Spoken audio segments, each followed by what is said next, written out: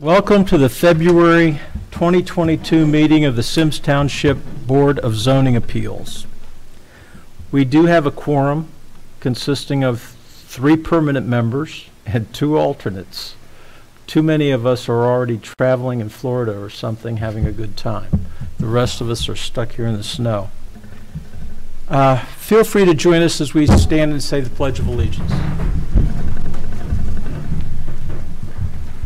Pledge allegiance to the flag of the United States of America and to the republic for which it stands, one nation, under God, indivisible, with liberty and justice for all. Thank you. Will the clerk please call the roll? Mr. Fowler? Here. Ms. Harlow? Here. Mr. Horvath? Mr. Tripp? Here. Mr. Wolf? Mr. Duke? Here. Mr. Jameson? Here. Thank you. This meeting is being recorded for the public record and is subject to media and public access. We, this board, are appointed by the township's publicly elected trustees, but we are only normal citizens appointed to this role. Anything we do is subject to appeal, so don't think of us as a final decision on much of anything.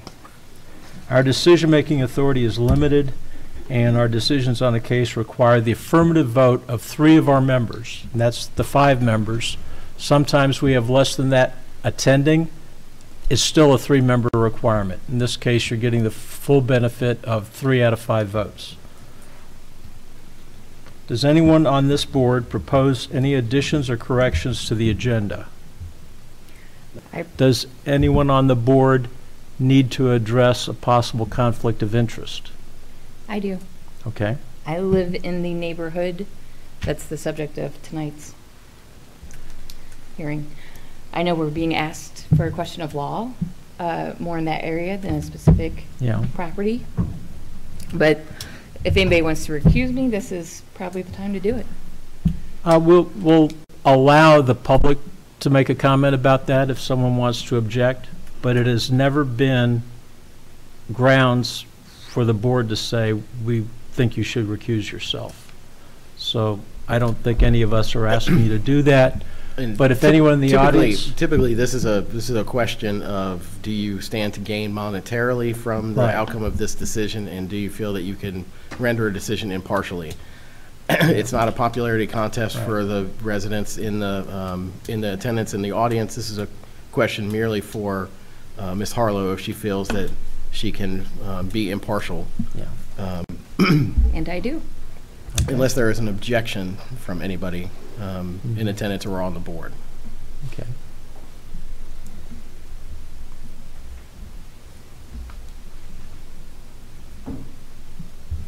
So, Brian, And let's... the agenda has to be posted. Yeah, let's talk again about the agenda. There's a motion to be made about the agenda, is there? Should we move the election of officers to next month? Or do we do Is that a today? motion? I move.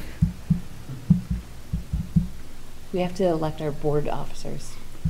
Okay. So, I think the situation is that attending tonight are 3 permanent board members and 2 alternates.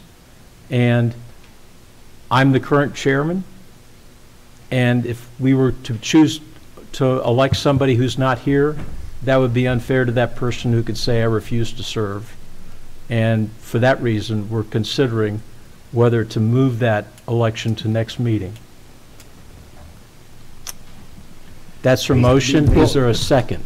Mr. Chairman, Yeah. I'm sorry to interrupt, but before you do any motions or vote on any motions, actually, some of these folks need to be administered an oath of office before they can. Have they not been?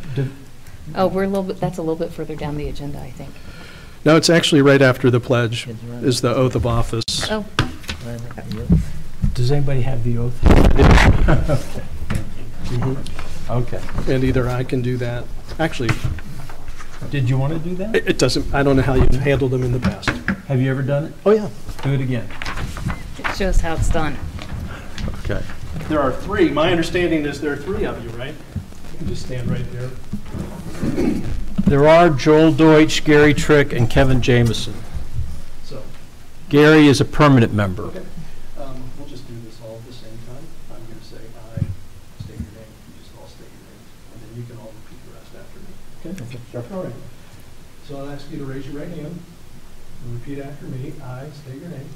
I, Joel Deutsch, Gary Trick, Do solemnly swear do solemnly swear that I will support the Constitution that I will support the of Constitution the United States of America of the United States of America and the Constitution of the State of Ohio, and the Constitution of the State of Ohio, and that I will faithfully discharge and I will faithfully discharge the duties of a member the duties of a member of the Board of Zoning Appeals of the Board of Zoning Appeals of Symmes Township, Hamilton County, Ohio, of Symmes Township, Hamilton County, to Ohio, which I have been appointed. to which I have been appointed. Thank you very much. Thank you. Congratulations. And then before some of you leave, we'll get you to sign these. Thank you. Thank you. Okay, now you have. the We also have something that they sign. I have it right here. I'll make Okay. sure it happens before. All right, sure. Okay. I move that we approve the agenda. As written, As written? hold the election now? Oh, Hold the no. election tonight? No, I thought You we would- carried the motion. I'm sorry. But we didn't vote on it. Okay, yes. Okay. So you've moved to defer the election of officers to the next meeting. Yes. Sure. Gary has seconded. Okay. All in favor? Aye. Aye. It passes unanimously. Okay.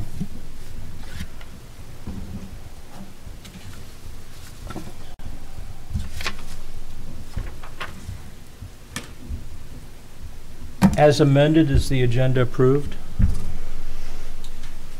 Yes. You move to approve the agenda? Yes. Second. All in favor? Aye. Aye.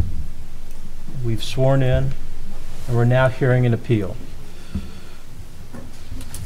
The appeal we are hearing tonight is BZA 2022-01, Yi Wing Chain and Jared Tucker at 10112 Meadow Knoll Drive, a short-term rental interpretation by the zoning inspector. Do you want to swear everybody in at once, or do you want to swear them in one at a time as they come up? Swear everybody in at once. Do you want me to do that No. with the general? Okay. Okay.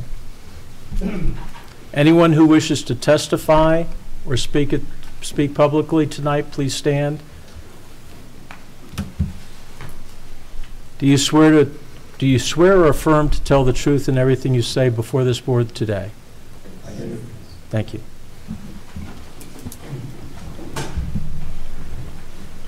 Okay, who do we hear from first? Good evening, Brian Snyder, Hamilton County Zoning Administrator. I prepared the report that you should have for this case. This is a little different, which is interesting because we have three new board members. Almost none of our cases are ever like this one. So this is an outlier. I don't remember the last time we've heard an appeal of an administrative interpretation such as this. This is the first time I've written one of these staff reports. I had to create the format from scratch because I can't find an example of it even for the county. It's not something that typically occurs. So I'll go in a little bit more depth than I typically do. The staff report has this all explained, the background, the powers of the board, the interpretation, and the appellant's rebuttal of that interpretation, their letter that they've submitted with the appeal.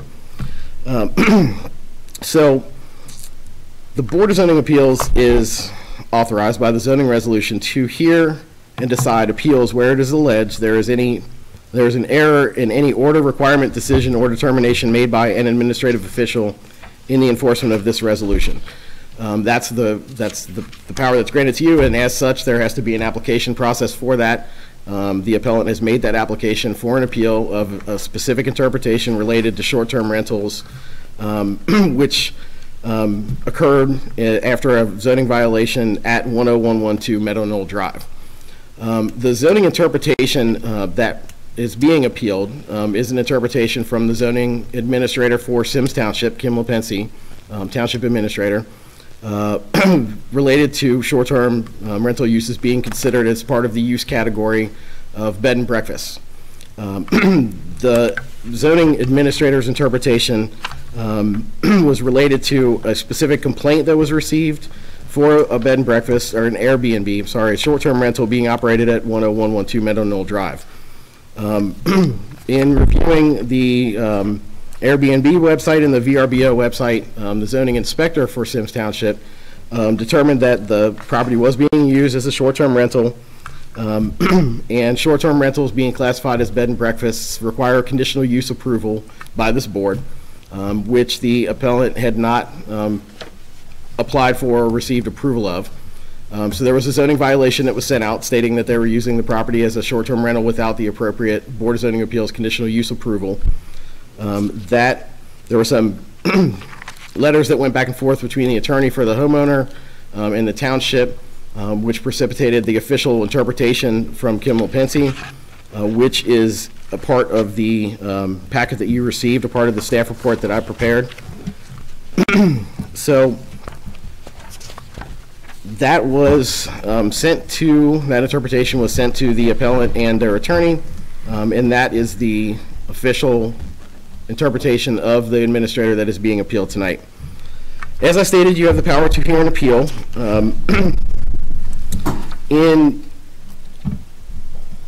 appeals such as this, the interpretation is not specific to 10112 Meadow Knoll Drive. This is an interpretation of the zoning resolution as it relates to these types of uses.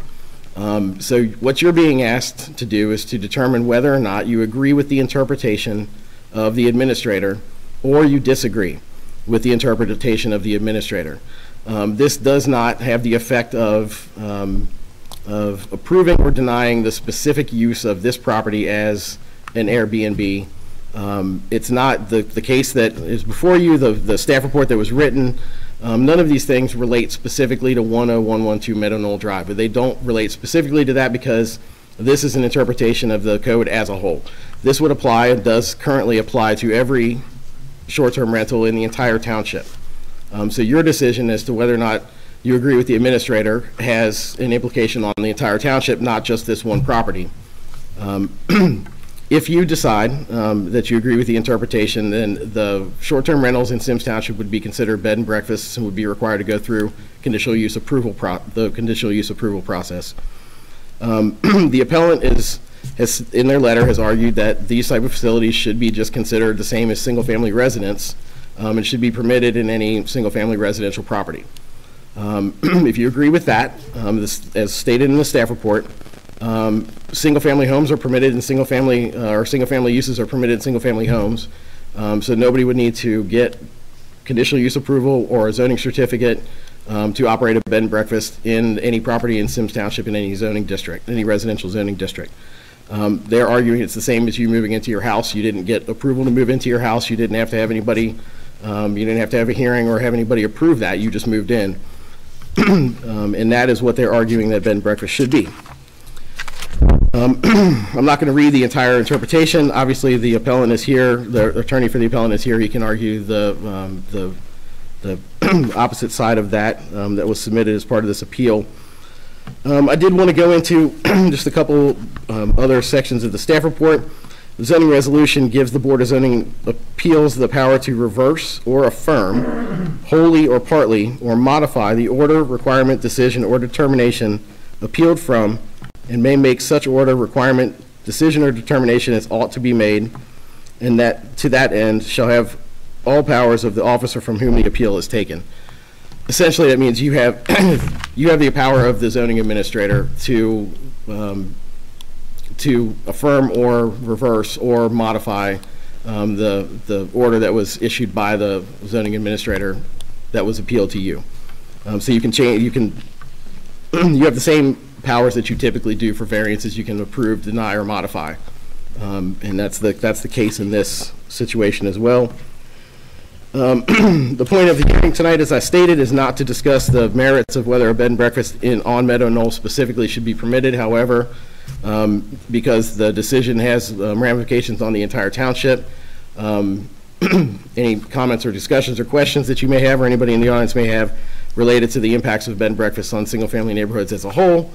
You may consider that in determining whether or not you agree with the interpretation of the administrator. So to that point, I want to read the interpretation so that it's clear how this interpretation was made and the evidence supporting this interpretation. So due to the nature of ever-changing use categories as time progresses, it is impossible for any zoning code or resolution to always anticipate every type of possible use in any jurisdiction. Accordingly, interpretations related to the use categories of new uses not specifically defined in the code must be made. Such is the case with the short-term rental, vacation rental properties, such as homes and dwellings that are listed on Airbnb, VRBO, HomeAway, etc., for rent on a short-term basis. Such uses are not specifically defined in the Symmes Township zoning resolution. Therefore, official interpretation for Symmes Township is that such uses shall be categorized as part of the bed and breakfast use category. This is supported by the definitions of family, residential use, and residential single-family detached, which read, excuse me, may I interrupt you? Could you, Yes, sir. For clarification, tell us exactly what section so we can read along with you? Sure, that this is on page 4 of the staff report. It should have a SBZA staff report, January 3rd, 2022. Right. Would it be in here? It's part of the packet that was sent out today, yeah. From He's looking at the Symmes Township ordinance. He was asking for what section to refer to there. I see. And what page again, please? Oh, from the actual zoning code? From this, the staff report. Or is that the staff report looks like this? This is the front page of the staff report. Okay.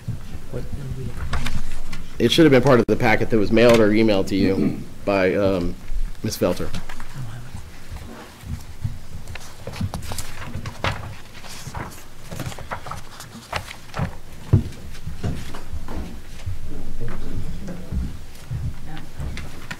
If you don't have it, I can hand you mine. You sure, Jen? Okay. Thank you. All right. So at the bottom of page 4 of the staff report, the letter dated November 5th, 2021, the definition of family states that a person or group of persons occupying a premises and living as a single housekeeping unit, but as distinguished from a group occupying a boarding house, fraternity, sorority, hotel, or other type of contractual living quarters. Residential use is defined as a home, abode, dwelling unit, or place where a family or individuals live, where such a place has areas for living and eating within the structure. This category includes, but is not limited to, single-family detached units in PUDs, clustered patio dwelling and zero lot line, multifamily units, manufactured or mobile homes, as well as uses such as bed and breakfast facilities, granny cottages, residential facilities, and daycare type A. And then finally, the definition of residential single-family detached, a dwelling designed for and occupied by not more than one family. The term is defined in this article and surrounded by open space or yards, and which has no roof, wall, or floor in common with any other dwelling unit. So short-term vacation rental properties are the most similar to a type of other contractual living quarters when viewed in context with the definition of family. Since this definition eliminates a list of uses from the types of groups living as a single housekeeping unit, one of these other types of uses must apply. The definition of residential use clearly indicates that any type of residence is considered a residential use facilities, but also including multifamily uses that are not permitted in single-family zoning districts. Single-family zoning districts in Symmes Township permit single-family residential uses. The definition of single-family residential refers back to the definition of family, which excludes other types of contractual living quarters. Therefore, short-term vacation rentals do not fall into this classification of single-family residential and are therefore not permitted as of right in single-family residence zoning districts. In reviewing the resolution as it relates to other types of contractual living quarters, including bed and breakfast, boarding house, fraternity, sorority, and hotel, it was determined that considering them as other types of contractual living quarters offers the interpretation that is most favorable to the property owners. The most favorable type of other contractual living quarter in this case is bed and breakfast, which is defined as a private owner-occupied residence with 1 to 3 guest rooms contained within the structure and operated so that guests reside at the home for not longer than 2 continuous weeks. No kitchen facilities may be provided for use by guests. While short-term rental uses do not fit neatly into this definition, as evidenced by the fact that these are often not owner-occupied and there are typically kitchen facilities for the guests, this definition serves to differentiate these types of uses from the definition of hotel or motel, which is defined as a building containing more than 4 individual rooms for the purpose of providing for periods not exceeding 30 days overnight lodging facilities to the general public for compensation with or without meals, and which has common facilities for reservation cleaning services, combined utilities, and on-site management and reception. While hotels and motels are types of uses that are prohibited in single-family residence zoning districts, bed and breakfast uses are permissible. Bed and breakfast uses are permissible in single-family residence districts as a conditional use. Since the majority of short-term rentals uses are located in areas zoned for single-family residence, this classification offers the least restrictive zoning approval process and has been deemed to be use category most favorable to individual property owners. Accordingly, short-term rental uses shall be interpreted to be included in the category of bed and breakfast for the purpose of zoning administration and may be permitted in single-family zoning districts only upon approval of a conditional use by the Symmes Township Board of Zoning Appeals. So the references back and forth between all the definitions that are in the zoning resolution come back to the original definition of family, which separates out several types of living situations from what can be considered single family, and one of those being contractual living quarters. Residential use does not apply in this case, other than to say that this is a residential use. Short-term rentals are a residential use, just like multifamily units and other uses that are not permitted in single-family districts. Also similar to granny cottages, residential facilities, daycare centers, or other uses that are permissible in residential districts as a conditional use. So this wouldn't be the only conditional use, and because of the fact that it would be a conditional use, it's permissible in single-family zoning districts, so it's deemed to be the least restrictive.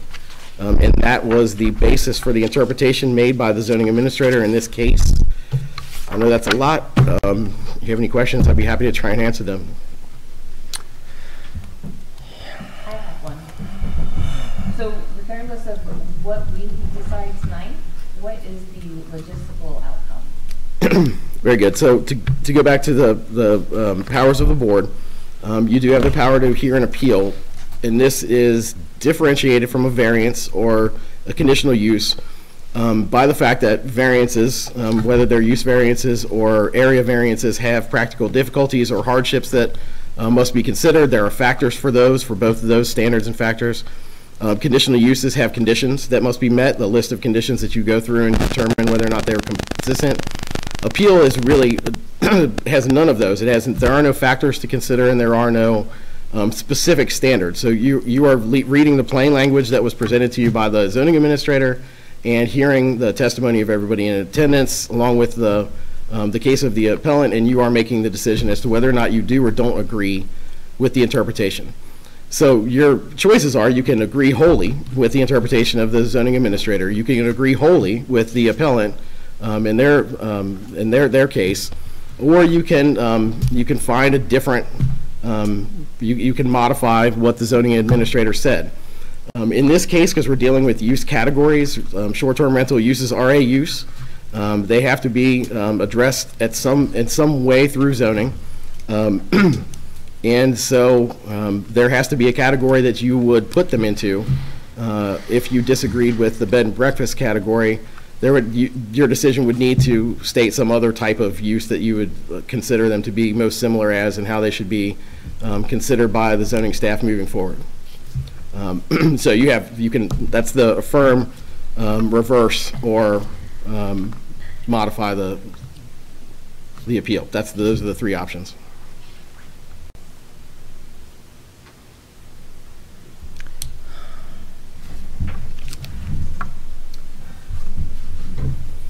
It's hard to follow everything you read, and what I'm trying to understand is how our ordinance works. for conditional use, there are 4 categories that you can fit into and apply for a conditional use. There are also use restrictions, I assume, throughout the code, inherent in the code, that say you can't do this particular use, a particular use, unless it's permitted by the zoning ordinance for the category of the property you're looking at. So it's not just a matter of, is a Airbnb permitted by the code by fitting into one of these 4 categories for conditional use. You can be a hotel and be prohibited in a single family zoning classification. You could be maybe an Airbnb and be prohibited or permitted. It's not just an issue of being a conditional use. You can read the plain language. I didn't mention the conditional use at all. I didn't intend to say that you had to choose a category that makes it a conditional use.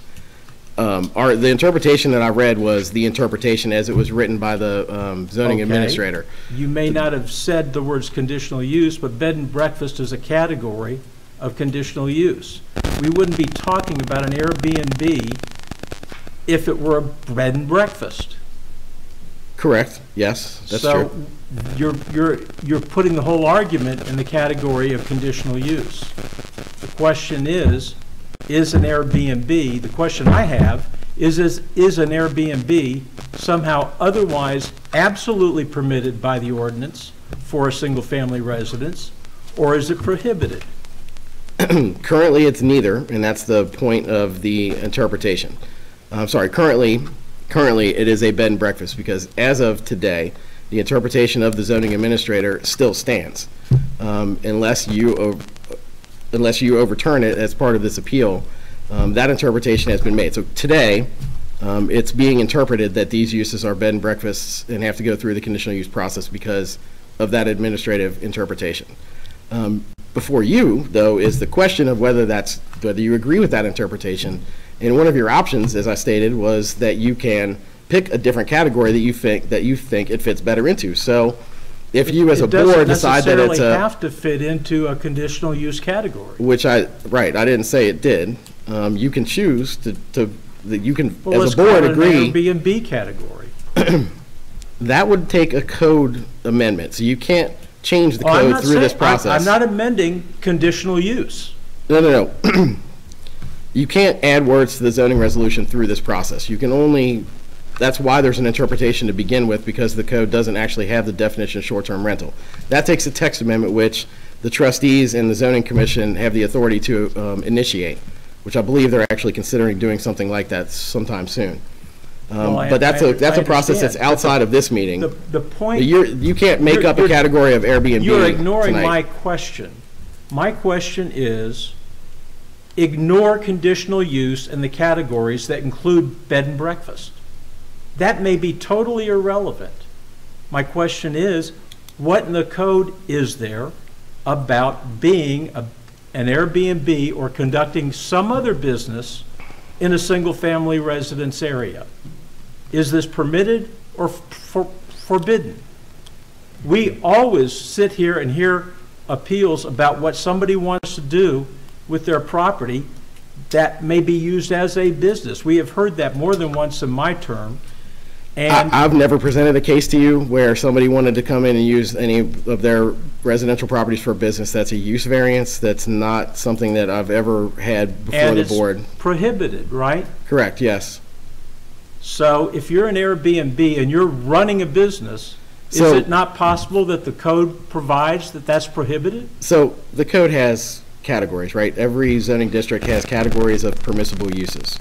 Okay, so in the category of permissible use, or I'm sorry, in the list of permissible uses for the the e-residence with retail district, there is auto sales and service as a permitted use in the e-retail district. And in the A district, it doesn't list that use.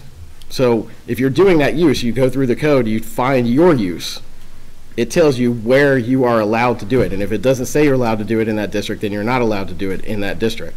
Doesn't that answer the issue before us? There is no definition or category anywhere in the code that says Airbnb. And when that case occurs, when we have a use that is not listed specifically in the code, the zoning administrator's job is to make an interpretation as to what category a new type of use fits into. But typically, you address it as part of a future text amendment where you add that use. If you feel like it's something that's going to come up and you need a definition of it, you add that to the code. But that doesn't account for the fact that the uses do come up that weren't anticipated when the zoning resolution was written, and that the zoning administrator has the authority to make an interpretation as to where that use should fit into the code. So in this That's case, what I'm questioning is why that interpretation? An Airbnb is a business.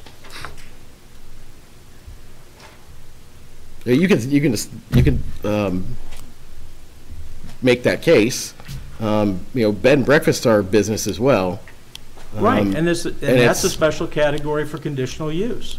I don't see Airbnb in the conditional use provisions of this ordinance.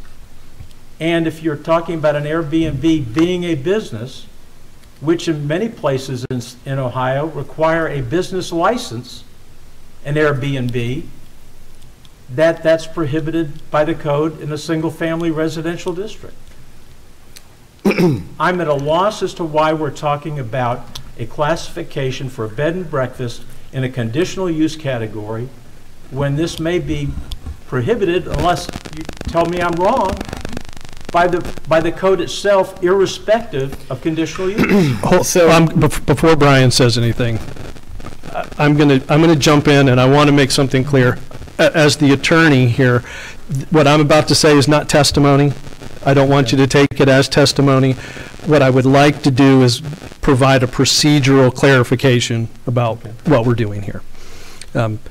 Because I hear the questions that you're asking Brian, and I want to try to frame that in what's the purpose of what you're doing here tonight. You're not trying to decide why did the zoning administrator come up with this interpretation about making short-term rentals, classifying them as a bed and breakfast. That was the determination that the zoning administrator made. The question before this board is, as Brian pointed out, and again, this is just, I'm only saying this as a procedural clarification. The question before this board is, do you agree with that interpretation, yes or no? That's the only question before this board. If you agree with the zoning administrator's interpretation that Airbnbs or short-term rentals should be classified under bed and breakfast, you would agree with the interpretation. Okay. If you disagree with that for any reason, then you would vote against upholding that. Okay. So I just want to be clear that, and as Brian pointed out, this board has the authority to either affirm that decision, reverse that decision, or modify that decision. And by modifying that decision, you could say we disagree that it falls under the category of bed and breakfast, and we think it falls under the category of fill in the blank, whatever this board were to determine. So Brian's not going to be able to answer the question, why are we talking about this? The only reason why we're talking about this is because that was the decision that the zoning administrator came up with, and this board has to decide if you agree with it or disagree with it. Okay. Sorry. You took it that extra step to that third choice that he was talking about. We can agree, we can disagree, or we can say it's some other animal. Yes, yes. Are we looking? Does that other animal have to be one of the four categories? No. Again, The concern is are we making up law then if we're again, creating a new category? I want to be clear. Again, what I'm telling you right now is not testimony. It's not factual. Right, we understand. I just want, but I need it to be clear It's part of the for the analysis we have record. to go through. You don't have to make this there's some confusion, I think, that this has to be some conditional use. It does not. If you agree with the zoning administrator's interpretation, you would affirm it. If you disagree, you could reject it.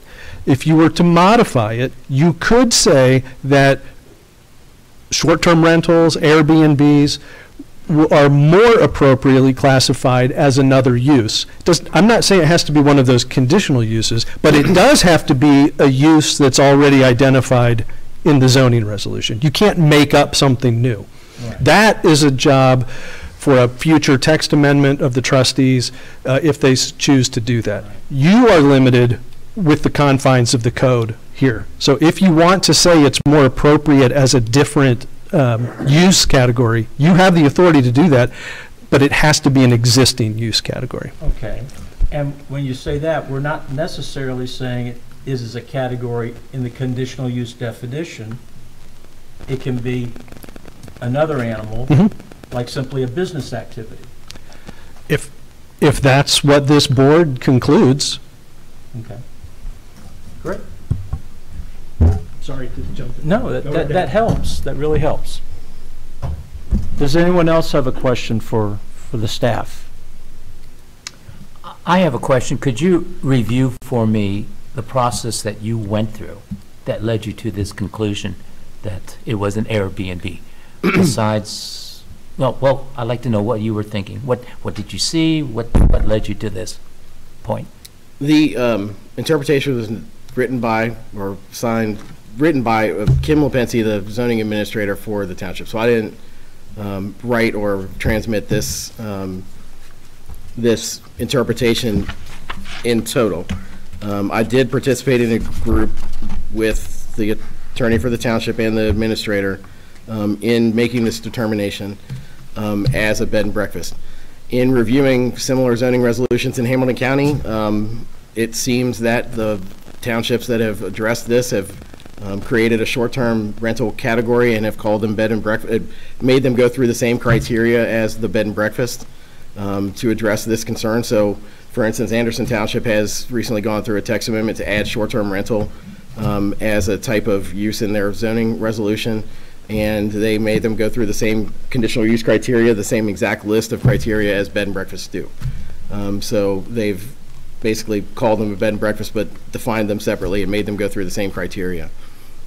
Most vacation rental houses are in single-family residential neighborhoods, so not allowing them in single-family residential neighborhoods probably prohibits them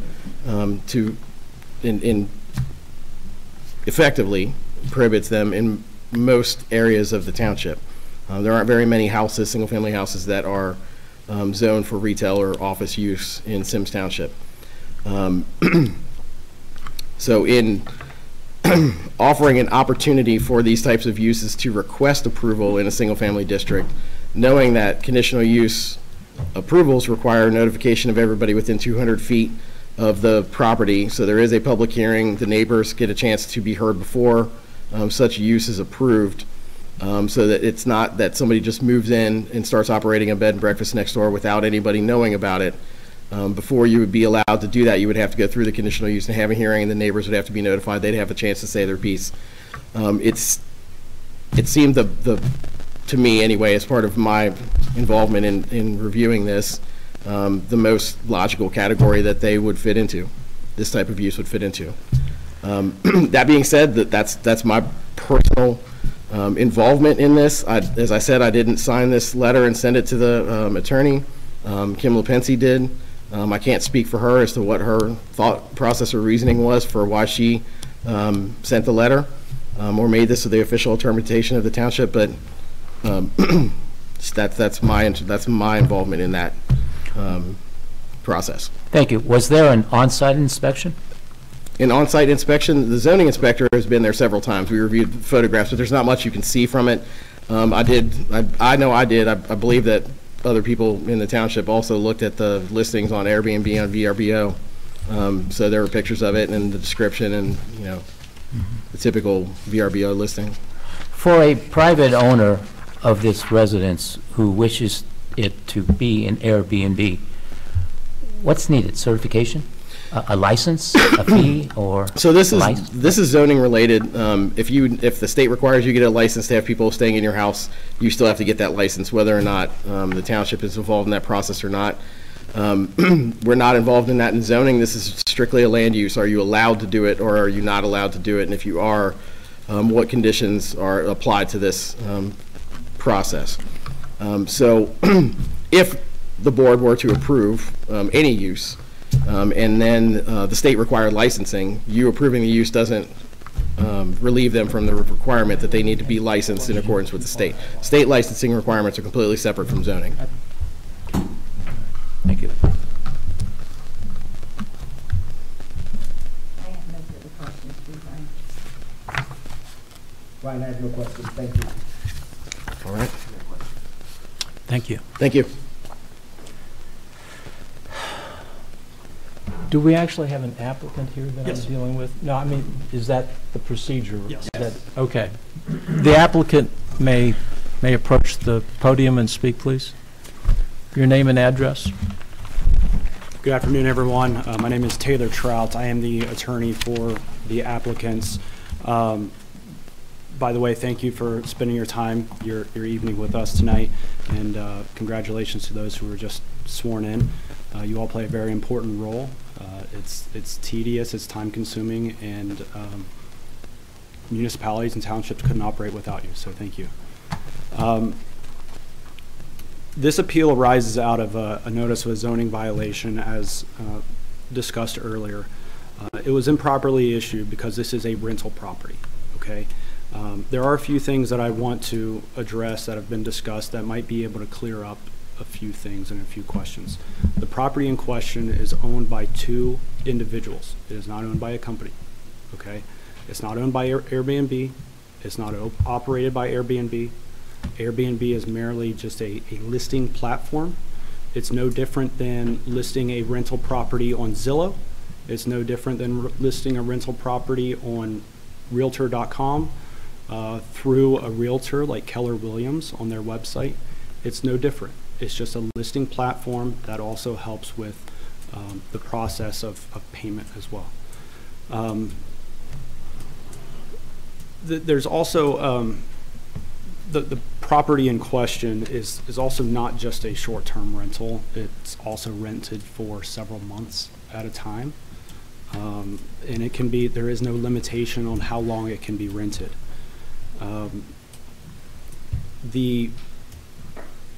This property is not a bed and breakfast by the definition of the current zoning code. Therefore, it doesn't fit in one of the conditional use requirements. It is a single family residence. That's what it's being utilized as. By definition, a bed and breakfast in the zoning code, and that's what you have to work from. If you're calling it a bed and breakfast, you have to work within the confines of the current zoning code and ordinances and the definitions therein. The current definition of a bed and breakfast is a private owner-occupied residence with 1 to 3 guest rooms contained within that structure and operated so that guests reside at the home for not longer than 2 continuous weeks, period. No kitchen facilities may be provided for use by guests. Okay. The property in question.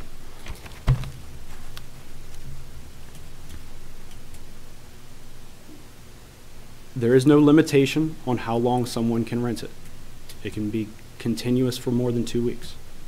So that's strike one.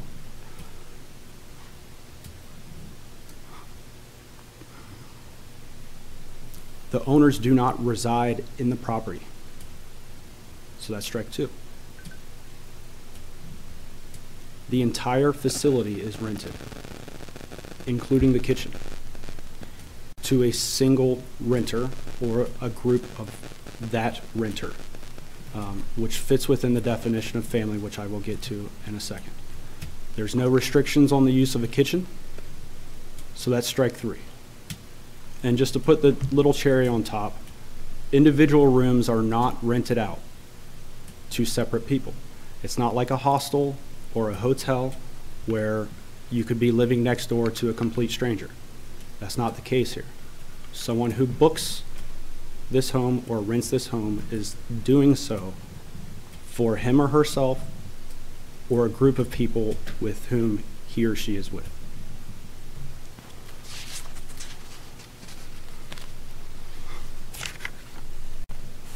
The letter, and as acknowledged, the official interpretation recognizes that it doesn't fit within this definition.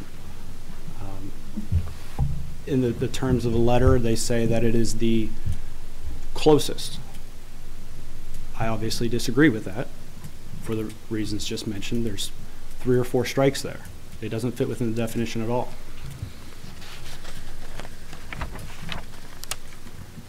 I have a question. Sure. So I understand your argument, how it doesn't fit within any of the parameters of the current issues of code.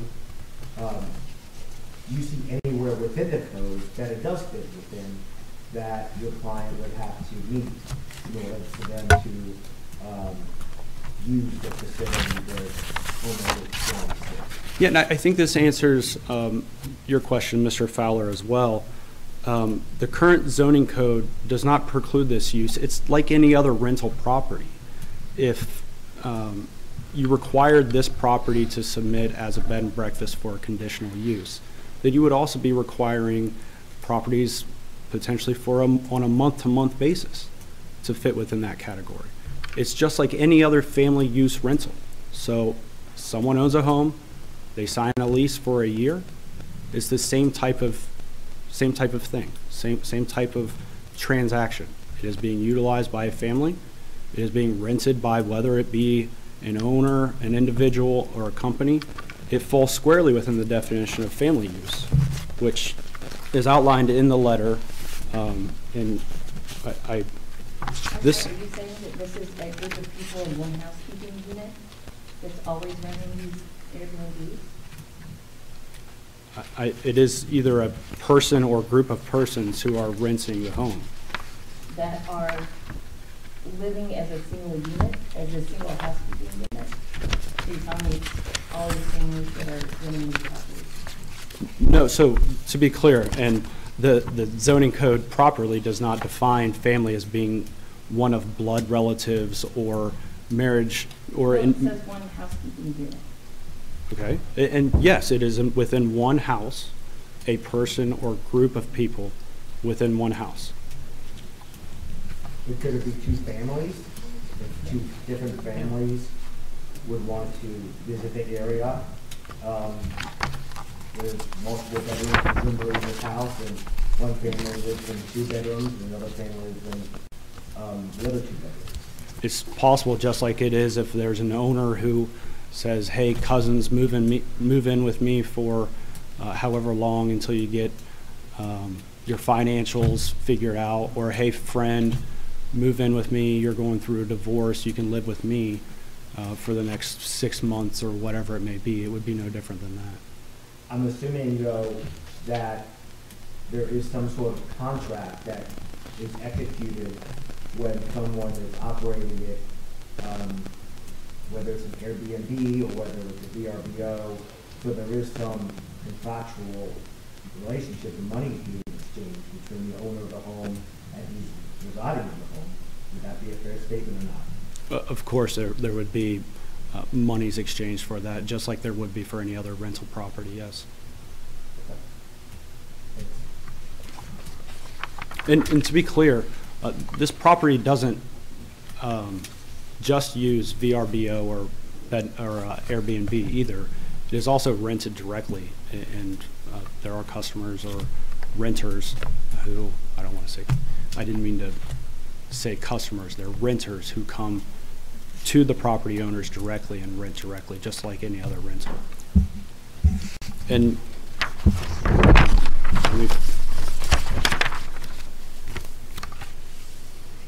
so the definition of family, as you brought up, it is a person or group of persons occupying a premises and living as a single housekeeping unit, but not as distinguished from a group occupying a boarding house, fraternity/sorority, hotel, or other type of contractual living quarters.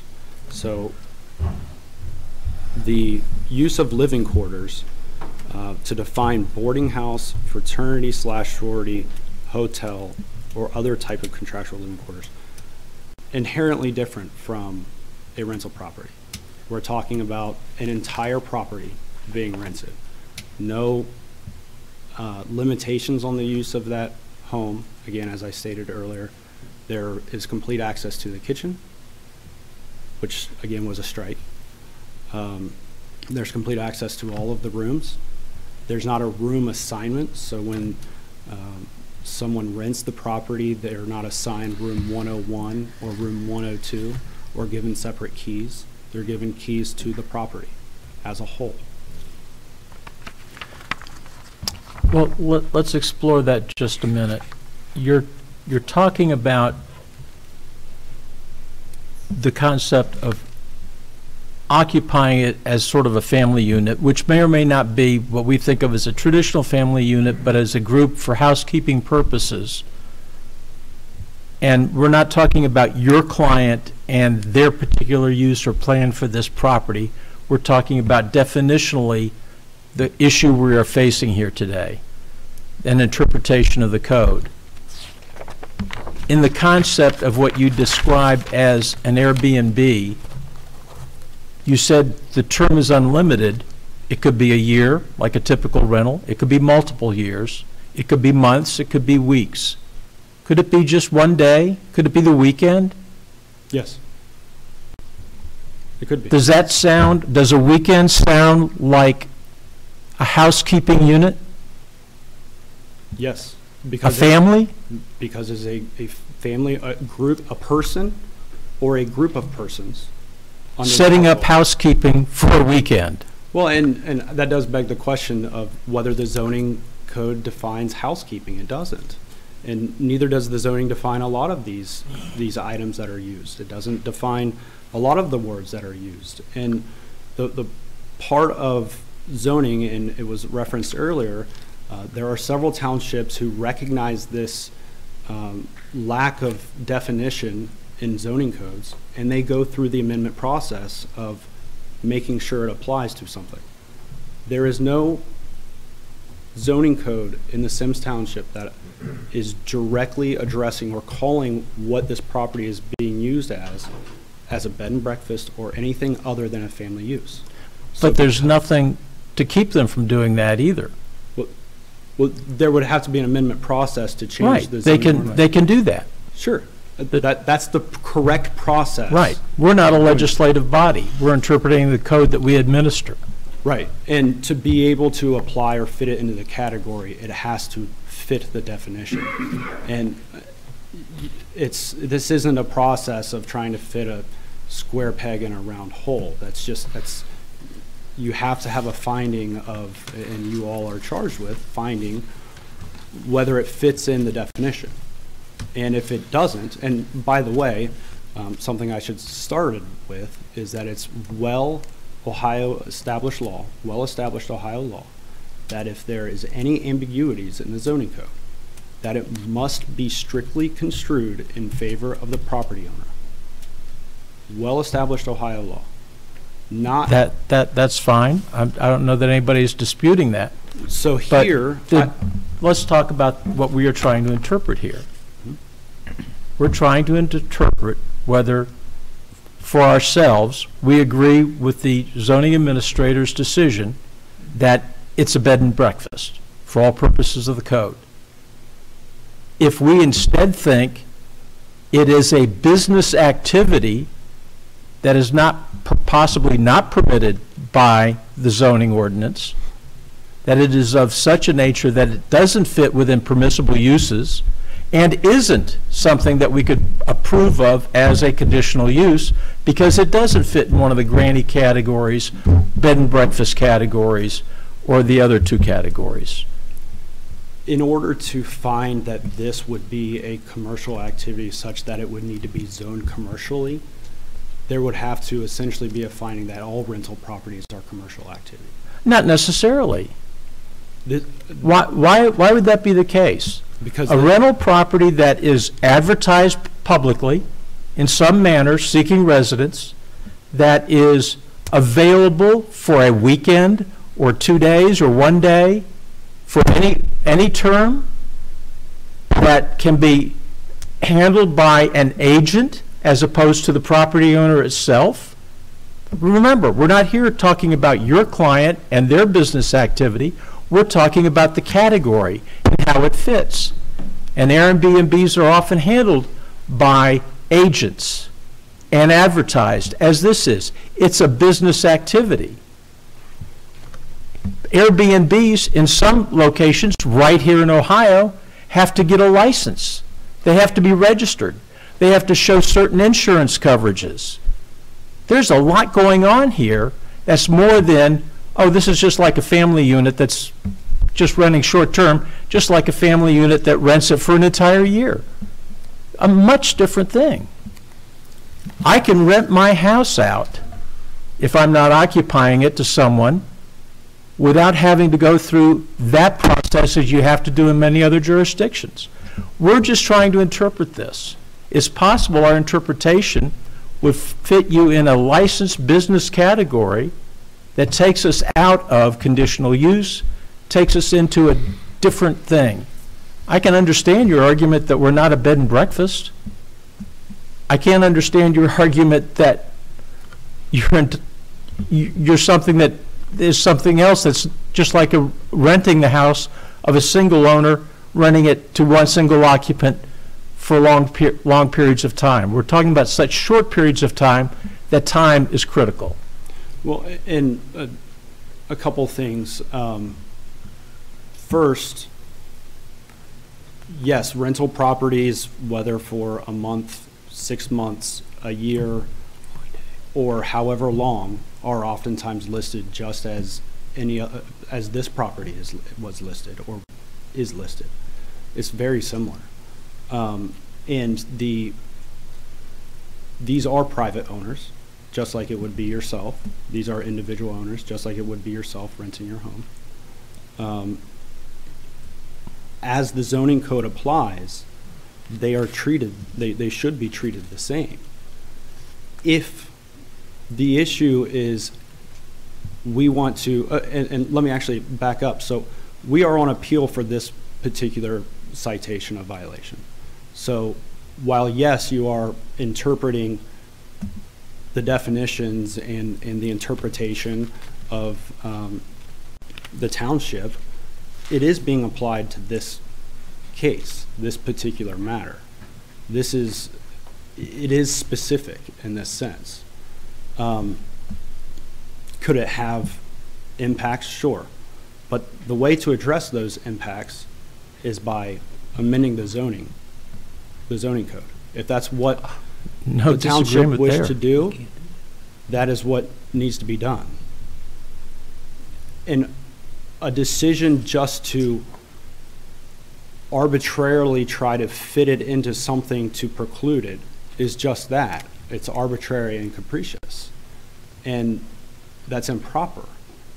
If there are certain activities that aren't addressed by the zoning code that the township wants to preclude, it has to amend the zoning code. Point taken.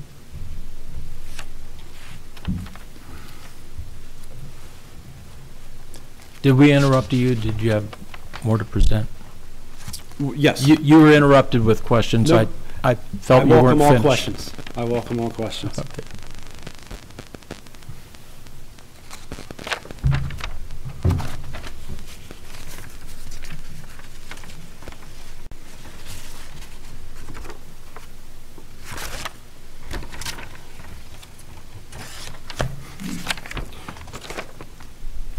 All of the statements that I've made for the purposes of you all to hear it, I would like to call my client to be able to answer questions and testify as well. That's fine. I will address her with questioning, and then we'll be done. She was sworn in at the beginning. She was sworn in.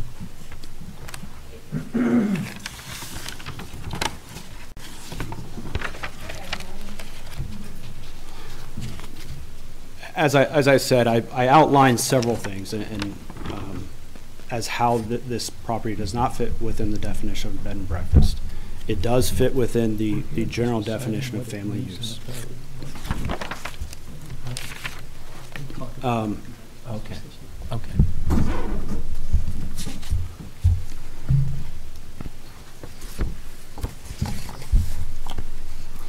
Eway, are you the owner of the property at 10112 Meadow Mill Drive? Yes, I am with Jared Excuse me, can you press the button in the middle of the mic if it's not green already? Tucker. Okay. Could you, let me Can you hear me now? It's for the record. Oh, okay. let me repeat the question so that we can get it on the record. Okay. Are you the owner of 10112 Meadow Mill Drive? Yes, I am with Jared Tucker. Do either you or Jared Tucker reside at the property? No, this is a rental property for us. Have either of you ever resided at the property? No. Is the property a rental? Yes. When you rent the property and the home, do you rent the entire house? Yes, we rent it to one person and their family for the house. So, to a person, a family, or a group of people? Right. You don't rent individual rooms within the No, just one house to one person and who they associate with. Are there any restrictions to the use of the kitchen? No, they have access to the entire house. Is there any restrictions or limitations on a time frame for how long someone may rent the property? No, they can stay as long as they want. You know, they could stay for months, as when they're in between houses, or however long they want to stay. Have you rented to individuals who are in between homes or looking for houses to purchase? That is typically what has happened recently when people have sold their houses. They don't have a place to stay. They haven't found a next home yet, or their home is getting built. That is one of the reasons why people stay.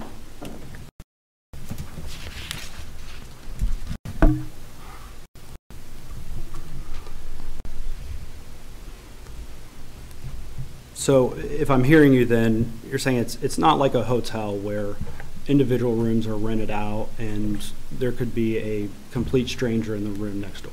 No, the people who are staying, they trust the people, so it's either their family, kids, grandparents, their extended family. It's someone they believe that they are living with. I mean, I don't think they're living with strangers.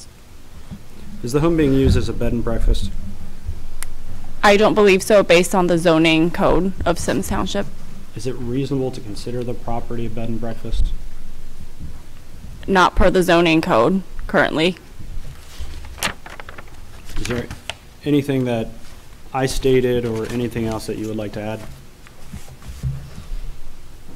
I think the only thing is, if we're interpreting based on the code currently, I personally believe it is a rental property and it's not meet the definition of the bed and breakfast.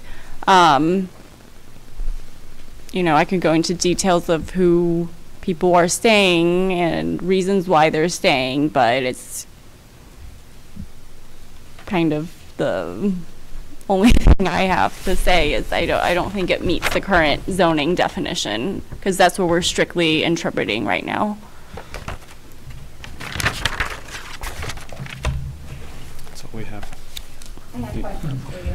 Sure. Is there a minimum length of time that they need to rent the property? I do have a minimum. What is the minimum time? It varies. So sometimes it's I don't know how much detail you want to hear, but sometimes it is a week, sometimes it is a month, sometimes it is 2 days. So it varies. It varies. And then you said that this is families that are in there renting. Have you asked, do you get that specific in your rental application?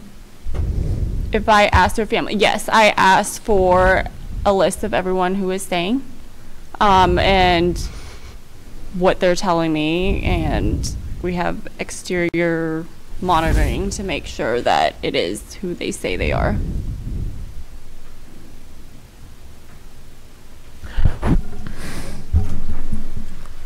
Thank you for that. I have a couple questions. Again, would you clarify for me, how do you make your property, what websites or what videos do you use to advertise that you have this property for rent, right? I would say it is similar to rental. So I use the listing forms. I have my own website. I have referrals. I have realtors who send referrals to me, referrals from friends, family, that type of stuff. To be more specific, when you say listing sites, what are those listing sites? Yeah. Sure. So right now I use Airbnb, VRBO, my own booking website online, peaceofhomestays.com, and also realtors. I don't have websites for that. That is just word of mouth through people, and also any other agents in a way, like people who represent them come to me. So you do list it on an Airbnb website, correct? Yes.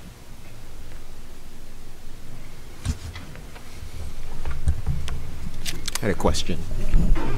What is the longest period of time that you've rented the property?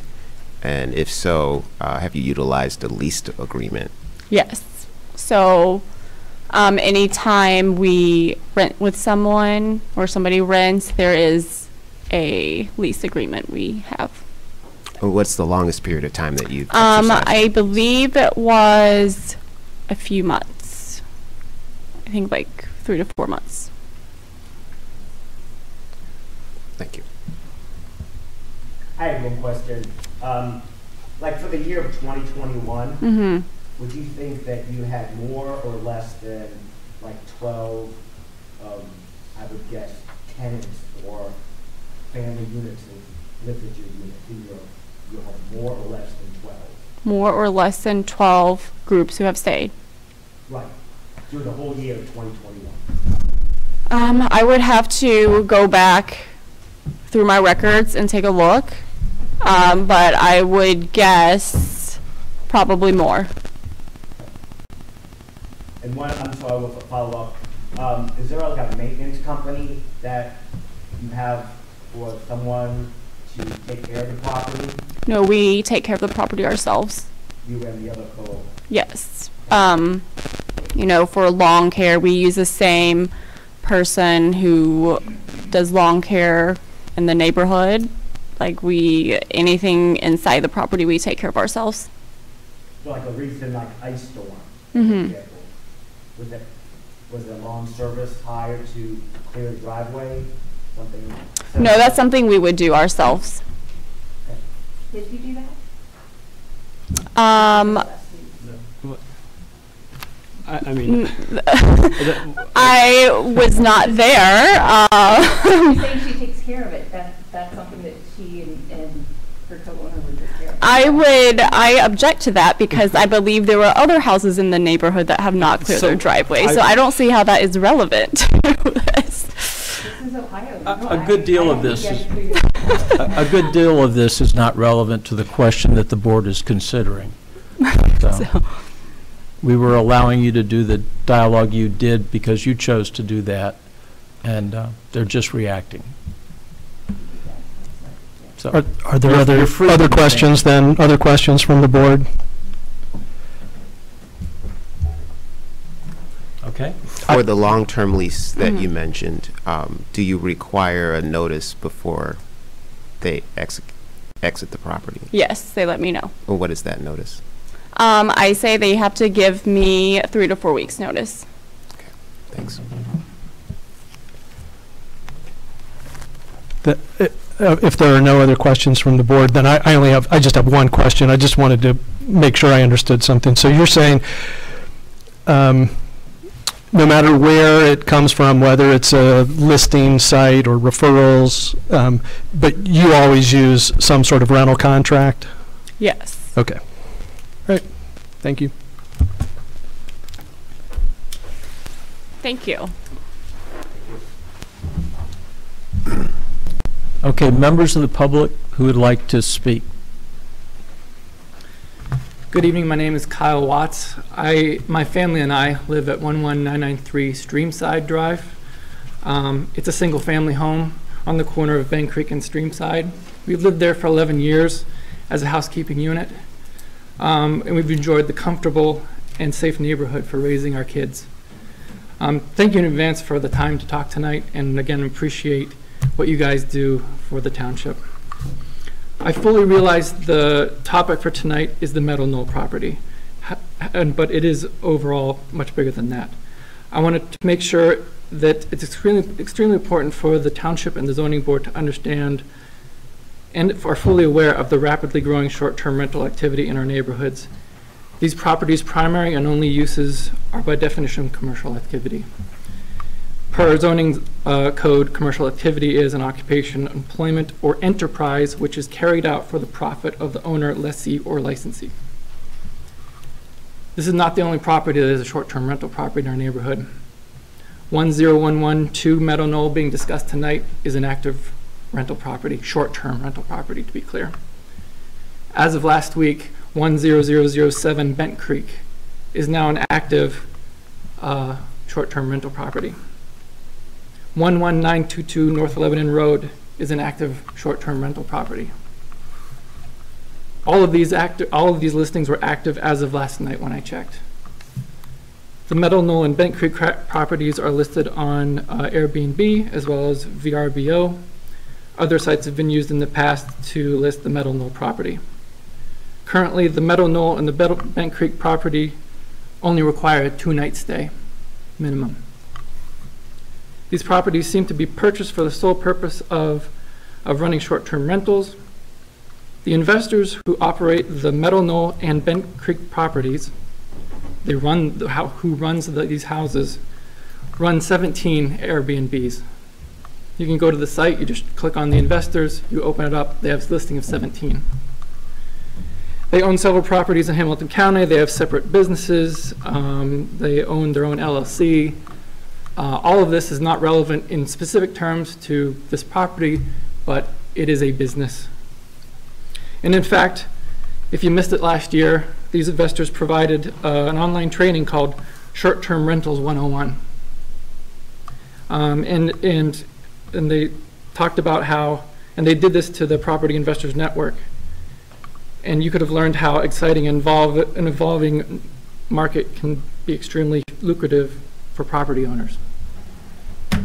My point, these are businesses, commercial activity being operated in our neighborhood, and I think it's extremely important for the board to understand that this is precedent setting tonight.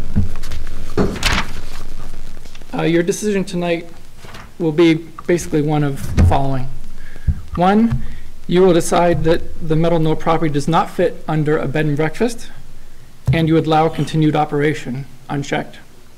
And this sends a public message that anyone could be free to conduct any activity, commercial or otherwise, that does not happen to fit squarely or perfectly within the exact definitions provided with the zoning resolution.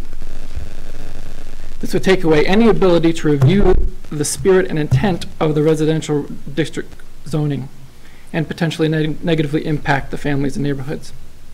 Or the board can uphold the bed and breakfast category designation and allow each of these short-term rentals to go through the predefined conditional use permit process, which is laid out by the zoning resolution, if they so choose. I suppose there is a third option where you can declare these short-term rentals as hotels and motels, and then therefore completely disallow them. But you have to be careful with the issue of making sure the zoning is best suited for the property owners. Just a reminder, on Article 1 of the zoning resolution, your purpose is to uphold, this is for the purpose of promoting health, safety, morals, comfort, and general welfare of our communities. And so again, I know this meeting is specifically about, not specifically about this property, but is about short-term rentals. And for the purposes of zoning review, considering the bed and breakfast, that the majority of public concerns should be potentially be saved for future conditional use meetings, meaning this meeting tonight is not for us to complain about these things that are existing in our community, the 3 that exist right now, and the more, who knows. If the houses come up for sale, our concern is they're going to turn into another hotel. I have a list of a page and a half of items that I will not go through tonight because I'm saving that for a conditional use meeting. That's where that should be occurring. This is very clear tonight what you guys need to do. It is to uphold, hopefully, the bed and breakfast and or change the category. You cannot leave, you have to assign a category, it's my understanding. I'm not a lawyer, but you have to assign a use. And it's not a single family dwelling. It's not a single family use. You have to assign something else tonight. Again, I'm not going to go through all my concerns, and I think this is probably the one of most, you notice how many people here, I could be wrong, but I'm guessing the zoning appeal meetings have not been this well attended in the past. But the reason why their people are here is because they have concerns. And so that's why these people are here, including myself. I would just ask you on a personal level, how would you feel if you had a property directly next to you where you have strangers, vacationers, partiers, whoever, coming in every 2 days? The concerns that you would have for the safety of your children or anybody else. There's a bunch of nuisances we've already occurred in our neighborhood because of these. So I've taken enough time, but please uphold, at least at a minimum, uphold the bed and breakfast category for the Meadow Knoll property and then therefore for the township. Thank you for your time.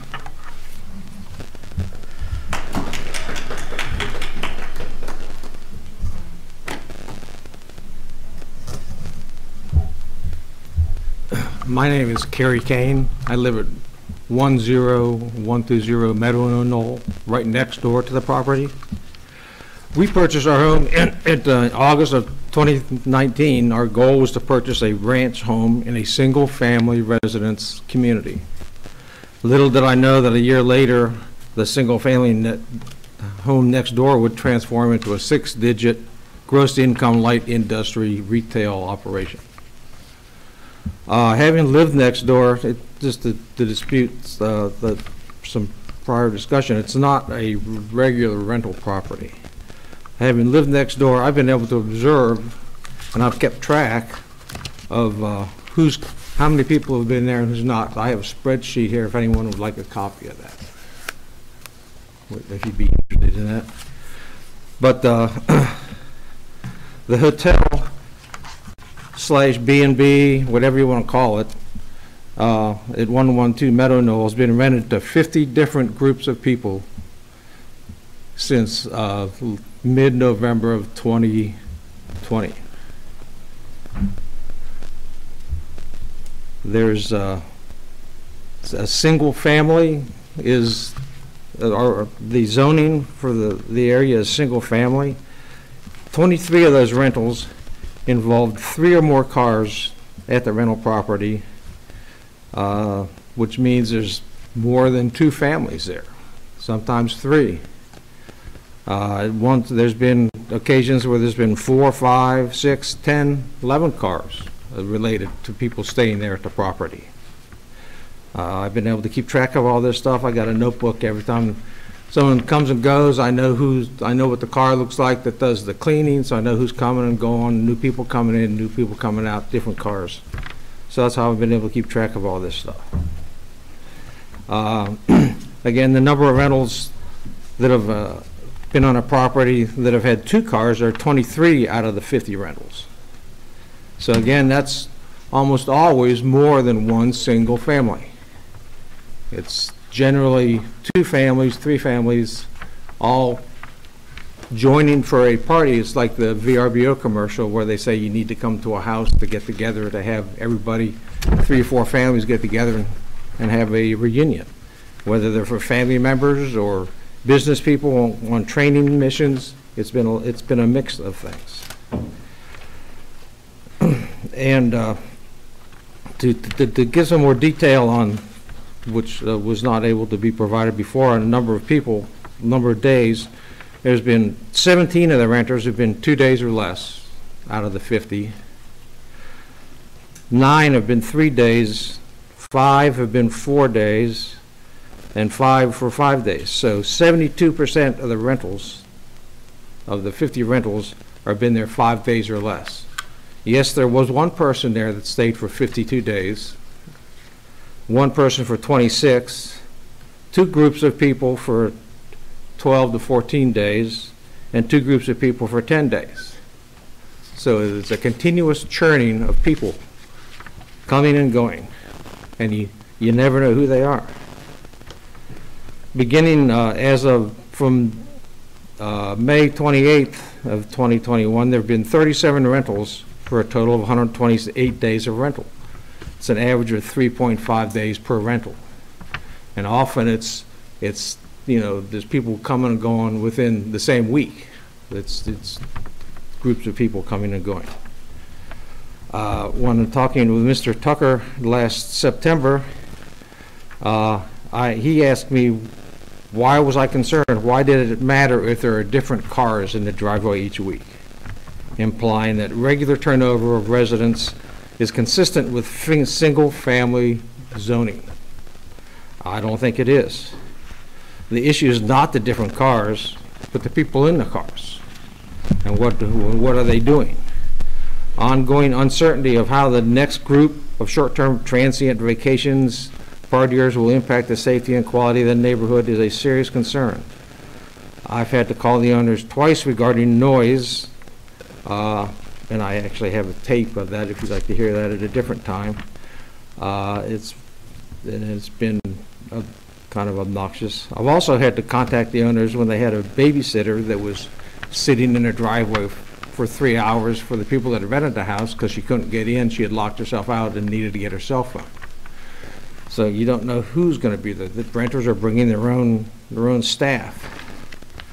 This is not a normal rental process. It's listed on Travelocity. It's listed on Airbnb. It's listed on VRBO. And as I said before, 72% of the 50 different people that have rented that in the last 14 months have been for 5 days or less. And since last May, the average has been 3.5 days. So there's a continuous churn of people that have been living there. So I know you guys have a hard job to do, but is it a B&B? It doesn't necessarily fit that definition, but based on what Brian was saying, if they needed to allow the property owners an avenue to be able to do this, that's why they put it in that. But it's really more like a hotel or an inn with people that can not necessarily related that are staying there. Most of the times they are, but it's not a requirement. There were business people staying there for 2 weeks while they're on a training session. So that's not a family. So it's operating more like a hotel than a B&B. And just, I know you have a tough decision to do. And if anyone would like my spreadsheet that highlights all the comings and goings and from each date period, I have copies for you. Thank you. Thank you very much.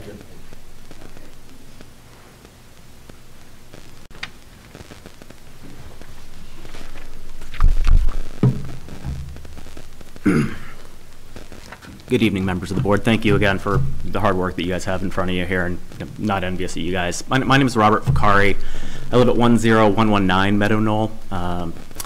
So we are one house across the street, one house over from the rental property on Meadow Knoll. I know it's late in the evening, and I don't want to drag this on any further. But there's a lot of people who wanted to be here tonight, and they can't, and that's what I'm here to kind of speak for them. I've printed up just an aerial view of the neighborhood. The yellow one is the VRBO. I didn't have enough green or purple to label the other houses, so I kind of sprinkled them in for aesthetic reasons. But these are houses. Mine is right here across the street. Another neighbor here. These all represent houses of families, single families, that have children under the age of 12 years old. From my driveway here, I can hit any of these houses with a Frisbee, to give you a kind of a scope of reference, and I don't have a very awesome throwing arm. There are 16 children under the age of 12. I have a 2-year-old, I have a 4-year-old, I have an 8-year-old. My neighbor, one house over, he has a 1-year-old. We have lots of little kids, and this is a family area. These kids, they play outside, they ride their bikes. There's lots of cars coming and going with this rental property. We know everyone in our neighborhood, and Mr. Trout mentioned several times that this property, it's not complete strangers sleeping in the room next to us. That's exactly what it is for us. It's complete strangers. As Carrie said, every 3 days there's someone new. We don't know who they are. And I didn't hear if background checks are done as part of the lease on this. I know back when I lived in a rental property, I actually had to do a background check before I was allowed to rent the space. I don't know who these people are. They're within 1,000 yards of the school. Is there any background check if there's a sexual predator? We don't know this, and these are strangers coming into our neighborhood. As I said, there's a lot of young families that live near us, and they wanted to be here tonight, but they're at home with the kids. It's a school night, and it's now 8:30. But some of them did email me and asked me to read. And with your guys' permission, I know they're not able to. No. Okay. Well then, am I allowed to read what my wife has prepared, as she wanted to be here as well? Or can I just have to spitball from memory? You're here to speak for yourself, sir. I'm sorry. Okay. We have a dog. We have a invisible fence that goes around the property. We have seen people from the VRBO cross the street, cut through our yard to get to the high school, to play tennis, to play in the practice fields behind our yards. My kids play in our backyard. We have a swing set back there. I don't know who these people are that are cutting through my property to go. I don't know if it's advertised in VRBO that there's a high school nearby that they can get to, but there's no path. If they want to get to the high school from here, they cut through my yard and get into the school. Again, this is a residential area with single families, and we all know each other, and we don't know who's coming into this house. And there's cars that are blocking the streets, driveways are full. It's a new set of characters every 2 to 3 days. It makes all of us uneasy. And you guys, not specifically this property you guys need to make a determination on, but this is going to affect every other family that lives near a house like that's being in this business model. It's an operation that's being run for profit and in a partnership between the two owners of this property.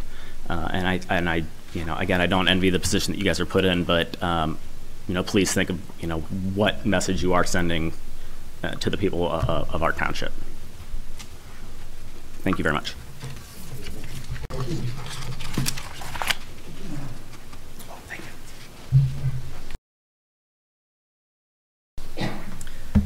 Good evening. My name's Chris Taylor. I'm the homeowner and resident at 10012 Bent Creek Drive. I live across the street from one of these Airbnb businesses that are being run in our neighborhood. In front of their house for 13 days. 13 days. 2 trash cycles just sitting out through there. What's that going to do to my property value? What kind of animals is that going to bring in to the facility? This has not been the first time that it's happened. We have garbage that is set out there for multiple weeks at a time, cardboard boxes blowing around our neighborhoods. This isn't what the community that I've signed up to come into. I'm concerned about the safety of my family. I have a 15-year-old daughter, and I see the kids playing around in the neighborhood. Who's coming in?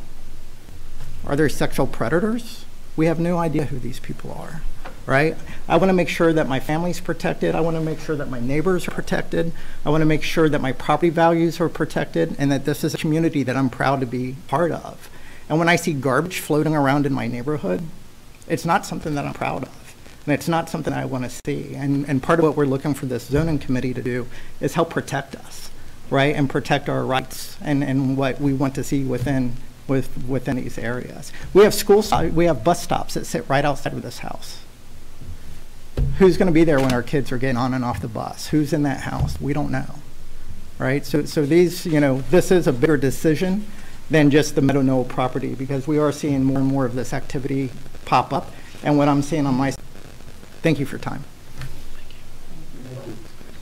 Anyone else? Good evening. Thank you all for taking this time as well. I know that this is, it takes a lot of time to do this.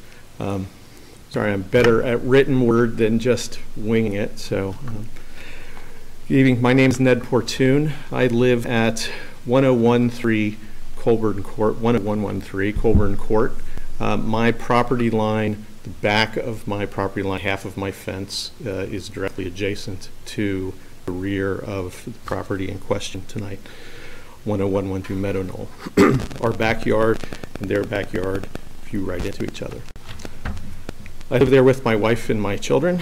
I'm here tonight simply to provide you our perspective and concern on this property and others like it as it relates to residential communities, both individually and collectively throughout Symmes Township. We chose this community to raise our children and built our house here in 1998. We chose the Oakton Place subdivision specifically because of its residential and family neighborhood characteristics. Over the past 24 years, it has proven to be everything that a family could have hoped for. A neighborhood of families, friends, where people know each other, look out for each other's children, pets, and homes. Neighbors are invested in their neighbors and their neighborhood. And as old neighbors move out and new move in, the cycle of community continues.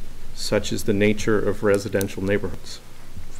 But let's be clear, this issue tonight is not about family composition. We're talking about short-term rentals and rental businesses in residential communities.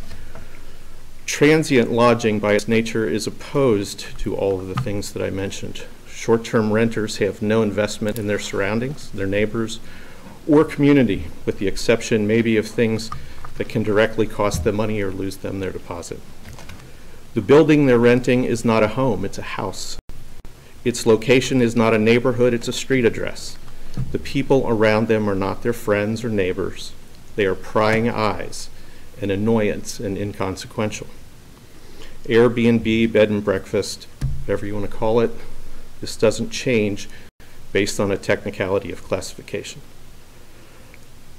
A non-owner occupied house provides short-term occupants an assumed freedom to behave as they want without the heavy hand of management. Examples at this particular property include partying until 4 a.m., hanging out drunk and loud, not suitable for work language when all of the kids in the neighbor yards are out, and sitting out and smoking marijuana on the deck until all the other residents who live there had to go inside to avoid the smell. These are just a small sample of things that have happened over the past year. This happens when people have no investment in their residential community. For all, excuse me. For all of these reasons and more, I believe that the residents of our communities are owed at a minimum the process of having their input heard and being notified through the appropriate conditional use process, as is in agreement with the ruling of the zoning administrator. That's really all that I think anyone's asking for. Your decision will set precedent. We appreciate everything that you're doing, and I appreciate your time. Thank you.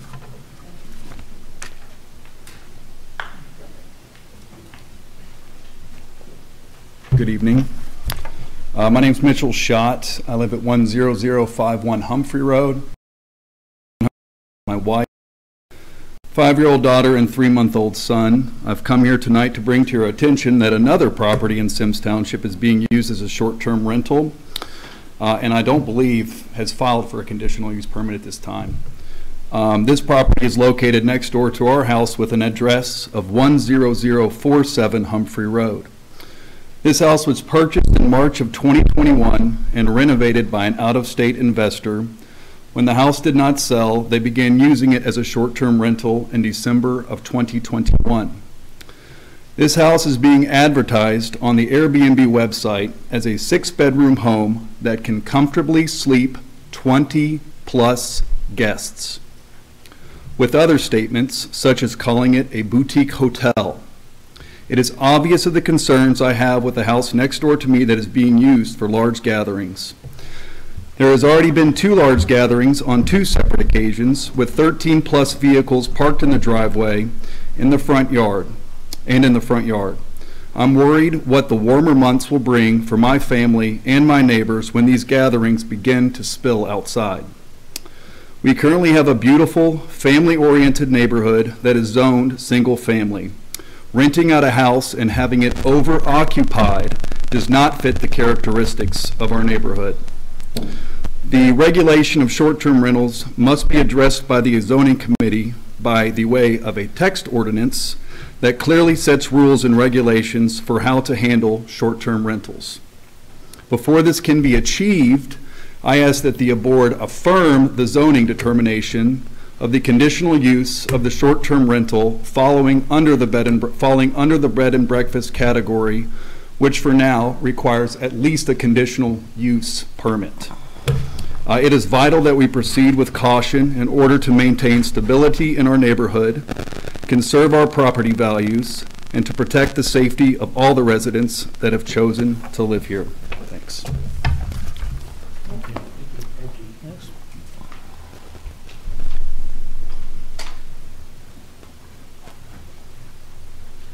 Good evening.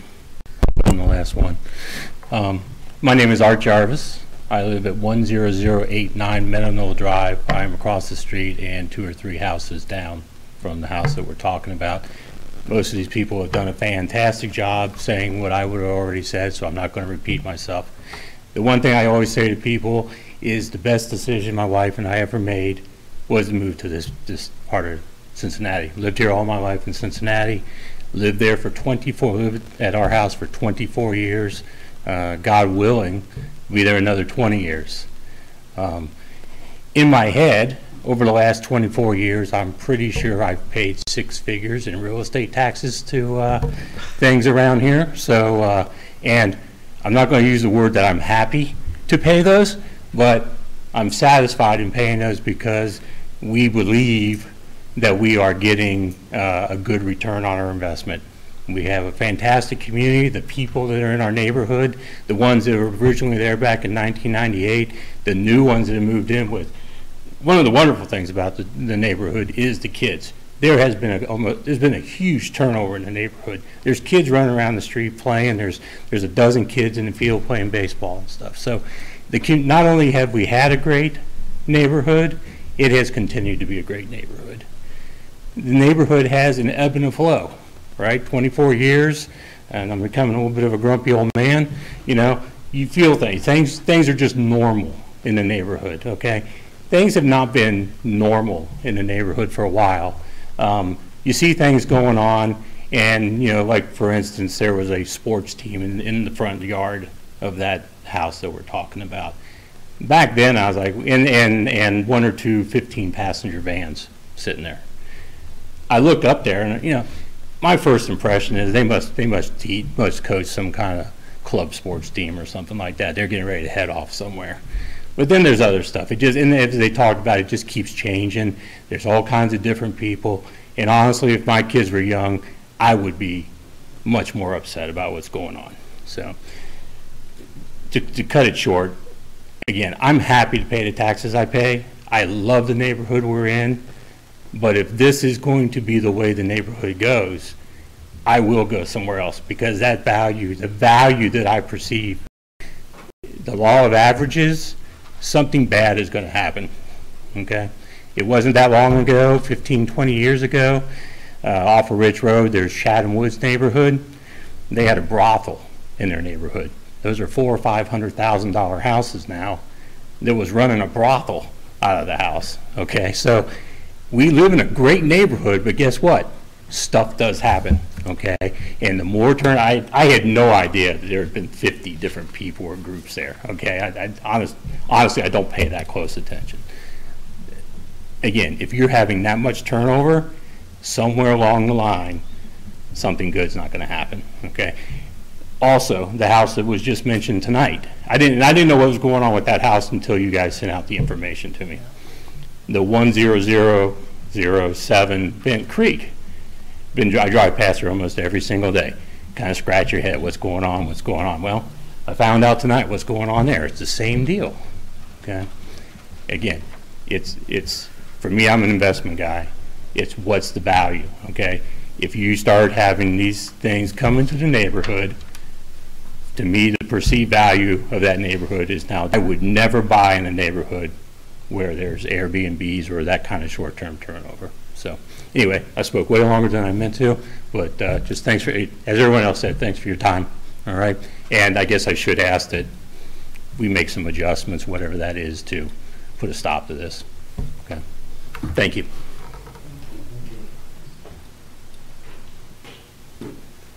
Hi, I'll make this brief. I wasn't planning on talking tonight. My name is Laura Ansara. I live at 9979 Bent Creek Drive.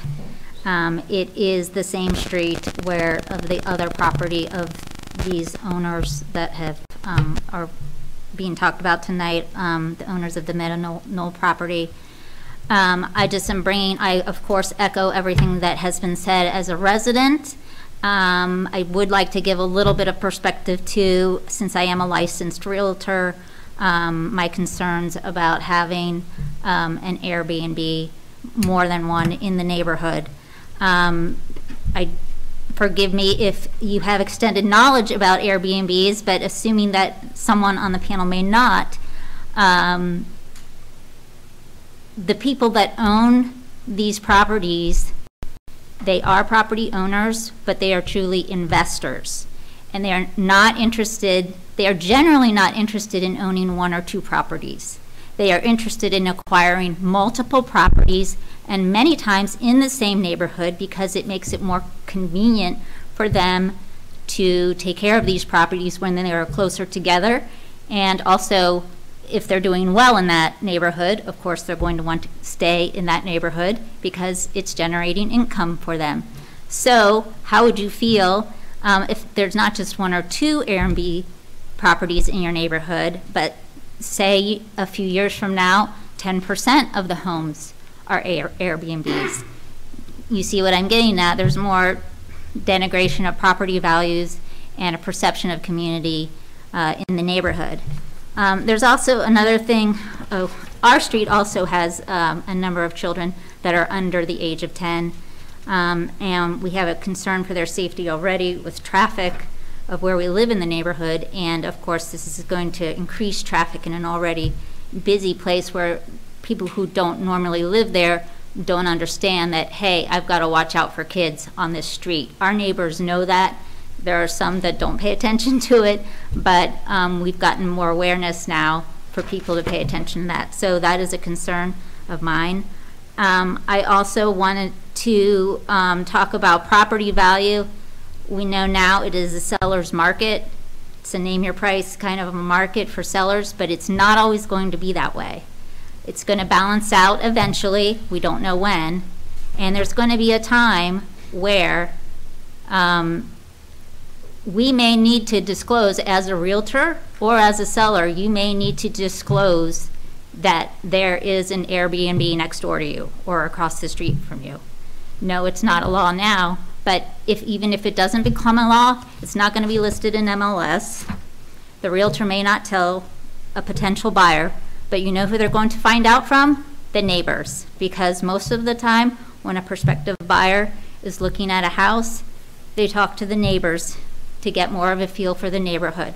So I think, you know, people, when we get into a more balanced market and you can't name your price, it's going to affect what we're going to get for our homes in Symmes Township, or even scaring buyers away completely. And then I would just like to put in the minds of everyone here is, what is our recourse if there are Airbnbs and there are continually problems by renters who have no ownership in the home? If we go to the owners and they do nothing about anything, I mean, their concern is their business, not about keeping the neighborhood happy. So, you know, I'll view that as a rhetorical question. What's our recourse? I don't know what it would be. We'd basically have to live with it, I guess. So, thank you. Anyone else? Okay, we're going to stop here for a moment.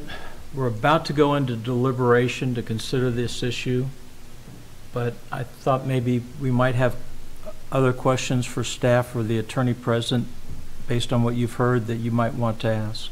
I don't have any questions. No, none to ask. Mark? Good. No. No. I've got 100 questions, but I don't think I'll ask them. Okay, we're going to go into deliberations now. You get to be quiet and watch, and we get to make fools of ourselves. I think I'll start because I've been sitting here knowing that most of the testimony by our public audience has been off point because we're looking at an interpretation of the code. I think we should have been reading the code as opposed to listening, but it gives us good flavor for what we're looking at and discussing. So I think it reflects on what the staff was looking at when they were coming up with this interpretation, and it gives us a good color for it. So let's kind of go through it. We have a definition that they've provided us that is really, really relevant. We've all heard it. We've heard it from the applicant. We've heard it from the attorney for the staff. And let's see if I can just repeat it again. It was even in their letter, bed and breakfast, a private owner-occupied residence with 1 to 3 guest rooms, 1 to 3 guest rooms, not 4 guest rooms, 1 to 3 guest rooms contained within that structure and operated so that guests reside at the home for no longer than 2 consecutive weeks. No kitchen facilities may be provided for use by guests. We're deliberating now. I'm reading that, but I'm expressing my opinion. How in the hell can that possibly be considered an Airbnb? I can't see a bed and breakfast being an Airbnb. Not private owner occupied, totally rented out. Who knows how many guest rooms, limited here to 3. Operated so that guests reside in the home for not longer than 2 consecutive weeks. This Airbnb can be rented for a year. They're hanging their hat on the fact that a private homeowner can rent their house out for a year. They're hanging on their hat that they're in that same category, but can shorten that time frame because they're just like the homeowner who rents their house out for a year or much less than a year, a weekend or a day. No kitchen facilities? Are you kidding me? They couldn't rent it out if it didn't have kitchen facilities. It's not a bed and breakfast by definition. So the question becomes, what on earth is this? I want to look at a couple of other definitions in here. One of which is residential, single-family, detached. That's what we're talking about, isn't it? The structure that they're calling an Airbnb or a bed and breakfast is a single detached family home, structurally. A dwelling designed for and occupied by not more than 1 family. My first reaction to that phrase is, 1 family for how long? Do they mean residential single-family detached home as in just for the weekend? Or are they thinking of it as a longer-term issue? As that, for 1 family, as that term is defined in this article and surrounded by open space or yards in which has no roof or floor in common with any other dwelling unit. Well, the one word in there in that entire definition that's relevant, 1 family as that term is defined in this article. Family, a group or group of persons occupying a premises and living as a single housekeeping unit. Do you think an Airbnb customer for a weekend is occupying this as a single housekeeping unit? I don't think they're making the beds. Distinguishing that from a group occupying a boarding house, fraternity, sorority house, hotel, or other type of, oh my God, other type of contractual living quarters. Isn't that what this is? Other type of contractual living quarters? right after the word hotel? Let's go to hotel. A building containing more than 4 individual rooms for purpose, my house has more than 4 individual rooms, for purpose of providing for periods not exceeding 30 days. Well, they're talking about how much time? 30 days. Overnight lodging or facilities to the general public for compensation with or without meals, and which has common facilities for reservations and cleaning services, combined utilities and on-site management and reception. To me, this Airbnb is sounding a little bit more like a hotel. It may not be a single-family residential unit that fits the definition of a bed and breakfast, where you don't miss, you got 4 things wrong with that definition of a bed and breakfast. You got, well, 3 or 4 things wrong with hotel. It may not be either one, but it seems to me it's more like a hotel. 4 rooms? I got more than 4 rooms in my house. I'm just not operating it as an Airbnb. Occupying it for exceeding 30 days? Well, this is even less than 30 days. What is it that we're calling this Airbnb? I don't think you call it a single-family residential unit, detached or otherwise. I don't think you call it a family. I don't think it's necessarily a hotel, but it's closer to a hotel than a bed and breakfast.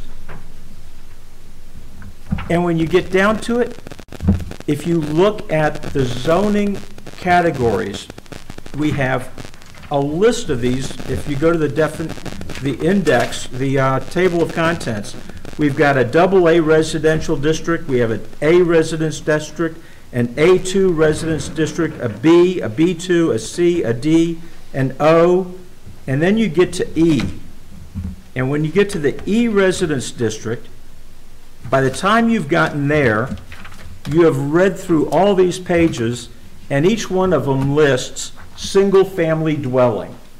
Single-family dwelling, one after another, and you get to E, and it becomes something else that starts listing.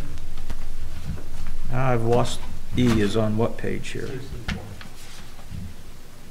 64? Yeah, 64. Single-family dwelling. It allows within the single-family dwelling category of an E district, single-family dwelling, two-family dwelling, multiple-family dwelling, attached condominium, boarding house, dormitory, fraternity or sorority, nursing, convalescent, and continuing care home facility, and then it lists the retail facilities that you can have under that, and they list bed and breakfast under E. So where does an Airbnb go? I don't know that it fits in any of those first ones as single-family dwelling, family units. If it goes anywhere, Airbnb in my mind goes somewhere under E residence district. That would be by definition. It's not there now, but if you were having to put it somewhere, I'd put it there. We're not being asked to amend the code here, but we are interpreting the code. I don't think Airbnb is what we've heard to tonight fits anywhere in all the other residential districts except maybe in E by what it's described. So I cannot accept, in my opinion, the interpretation of our staff that says it's a bed and breakfast. I would call it a commercial business enterprise that doesn't fit single-family dwelling, doesn't fit in any of those residential district codes, and however you define it, use any words you want, it doesn't fit. That's my view. I agree that it doesn't fit, but what category do you want to put it under? Do you want to put it under, because we have to choose some sort of I don't know that we do. They're saying they want us to. I say it's a commercial business activity. If you look at what Airbnbs are being done in the state of Ohio, they are being licensed and taxed and operated as businesses. This is, in my judgment, this is no different than taking a single family house in any subdivision in Symmes Township and making it a used car lot or an automobile repair facility. This business is just being conducted within the four walls and under the roof.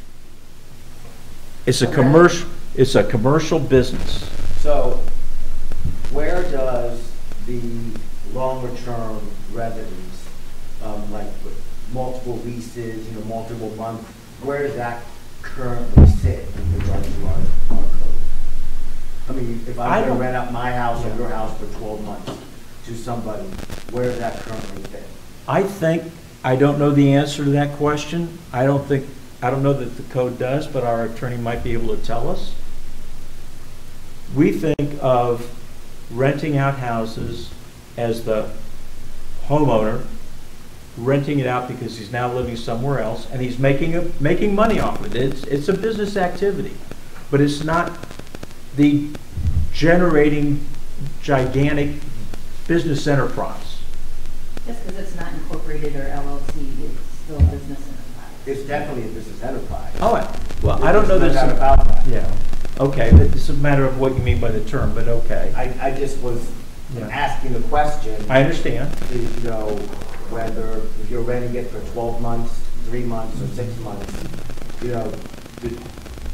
where does that stand in regards to the code? That's just my question. I mean, you may not have the answer, maybe. Maybe our attorney does, but as a general background matter, you could make a possible culpable argument. Yeah, it could fit into that category, possible. Yeah, I mean that's the argument that the property owner is making. Well, I'm saying do I agree with that argument? What I'm saying is, I agree with what you're saying completely. I don't see any category. I don't see a category where this either. specific. But you have to remember what the categories are. The category about bed and breakfast is all about conditional use. It's not a granny house. It's not a bed and breakfast either. I can't support the interpretation that this is a bed and breakfast. In the same way, it's hard to call it a hotel. So does it have to already have another category other than being a commercial enterprise? I don't think it has to. Yeah. I think your initial, question to the zoning representative was that it's just business. It's just a business, and it needs to qualify and fall under that category. That's what I think. It's hard for us to say, oh, we're writing the code and this is how it fits, or this is the code. Right, we can't. Exactly. We're interpreting the code. And it's hard for us to flip through 100 pages trying to figure out where's that definition. And I don't find it, but it ain't a bed and breakfast. Well, since us old people are going first here, I'll keep it going. I am going to be somewhat opposed to that view. I don't think that there's any good place to put a short-term rental. I don't see any of that. I do think moving forward that if there are going to be Airbnbs, and I think people will have the right to buy property, do a lot of things that they want to do with it. But I don't think that they should be able to do it unchecked. And having a conditional use makes them come before a board, a group, get some sort of approval from someone somewhere that says, hey, this could be a brothel. No, that's not allowed. Those types of things. And that's part of what zoning does. So I think moving forward, specifically here, I don't like the definition of the bed and breakfast. Honestly, to me, it seems like that's a very generous definition where they were trying to be generous to the property owners and say you can come and get this conditional use variance if you want that. So I'm not opposed to calling it a bed and breakfast or putting it in that category at all. Well, let's dialogue with that. We know that you guys are all kind of new to this, so we'll do the fighting with each other part. My line of thinking is pretty much on my feelings. I look at the Article 1, which someone referenced in terms of the whole purpose behind this is for the purpose of promoting health and safety and morals of company general welfare. of the residents of the community. And, you know, just listening to the testimony that was shared today and thinking about the purpose of the life you can move into the community, I really look at the importance of having a process that checks and ensures that there's some compatibility with the use of any unit within the community. Go ahead. I don't know how relevant this is, but I remember a quote from Chief Justice Stewart when he says, "I cannot define pornography, but I know what it looks like." Yeah. And in this case here, it may be difficult to define it with what is written, but from what I've heard from both sides, it is an Airbnb. I believe it can be used as Airbnb, and it should require some type of conditional licensing for it to be. The homeowner has the choice whether or not it wants to be an Airbnb. But if you just want to have residential property, why put it on a website advertising it as an Airbnb? Put it on a Zula or put it on a, but to me, there's enough that I see that it can be and has been used as an Airbnb. And I think there's, I don't know how relevant that is, but I can't maybe find it, but I know what it looks like. Really helpful insight, because that sort of goes without saying, and it's nice to focus on it for a moment. Let me give you my reaction to that.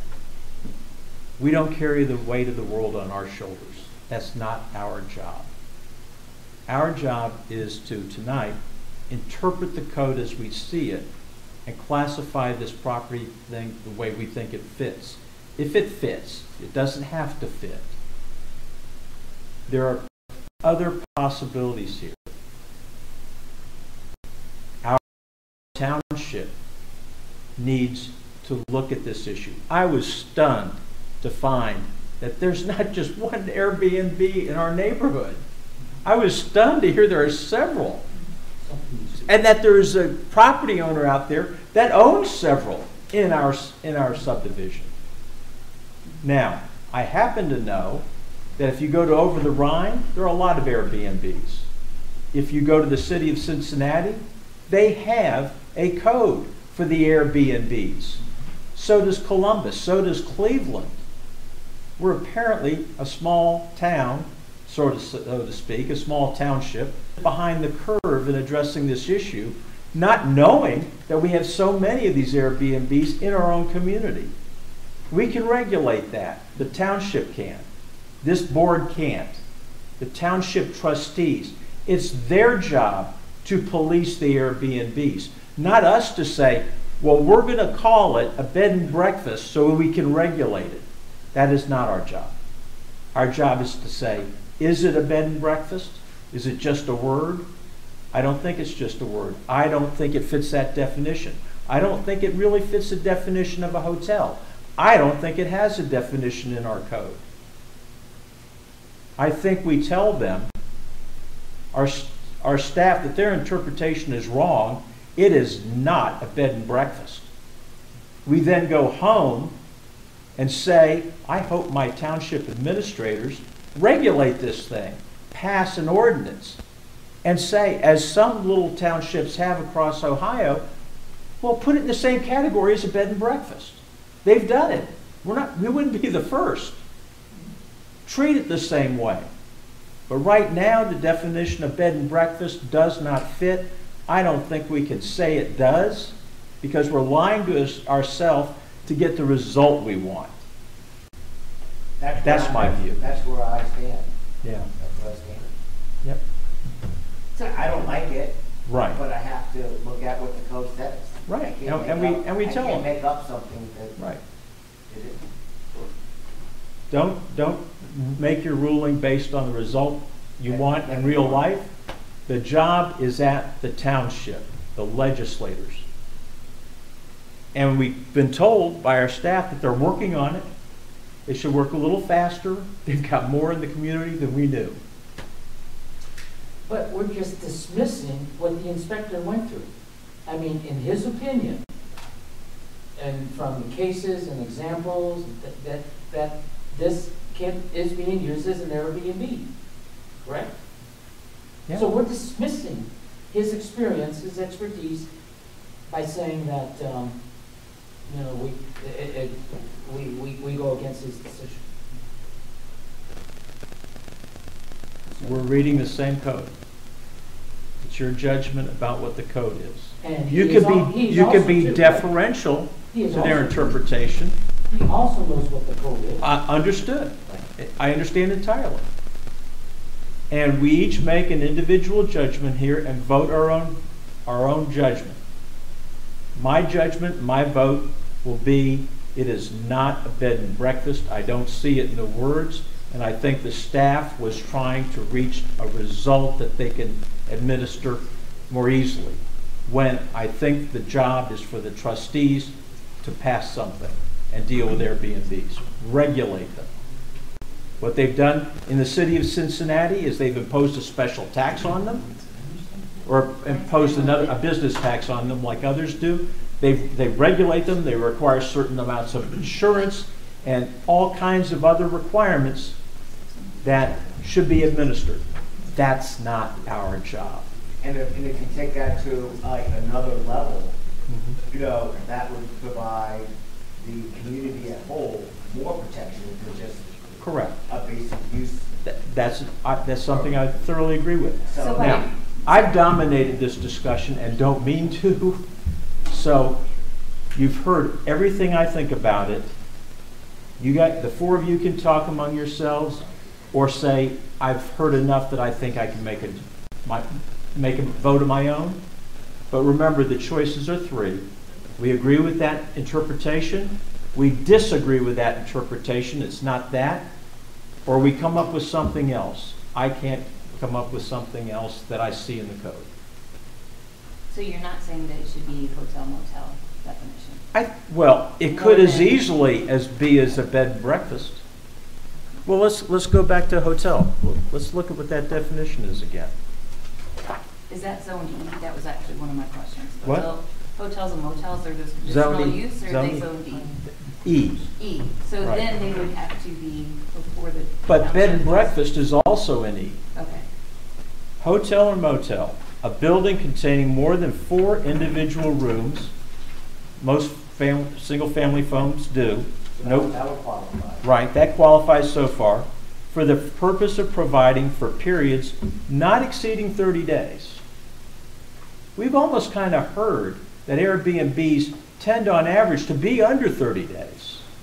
Right. We heard the one Airbnb owner said, well, probably at least 12. And we're hearing that it's a lot less than that in other cases. Overnight lodging to the general public, publicly advertised, for compensation, absolutely. With or without meals, well, yeah, you don't have to use the kitchen. It's gone 100% so far, and which has common facilities for reservations. Well, I don't know about the building having that, but the owner's providing that, the manager's providing that, cleaning services. Like I said, I don't think those B&B residents are making the beds the day they leave. Combined utilities and on-site management, I don't know about that, and reception. But yeah, there's going to be somebody on site who gives them the key and lets them in. Maybe it's a hotel. Can we vote what we feel either for the inspector's decision or against the inspector's decision? But can we vote either way with recommendations to the Board of Commissioners and say, hey, we've got a lot of vagueness here, we need to tighten it up, we need to be more clear and more specific. Can we do that? Can we? Absolutely, you can. Council tells us you can. You can make that statement outside of your action on this case. You cannot include that in your motion or vote on that tonight. No. But you can make a public statement on that. As a statement of the board completely separate from this case, yes. If I was issuing a decision tonight, to put it under the hotel-motel classification. I might be too. I mean, that would be a much cleaner way to interpret it that I could I was kind of turned around when I read that just now. That you could Yeah. the definition. Right. Gary, let's go back to your suggestion. We can do what you want to do in 2 steps. We can vote our ruling in step 1 without making the recommendation to the board as part of the ruling.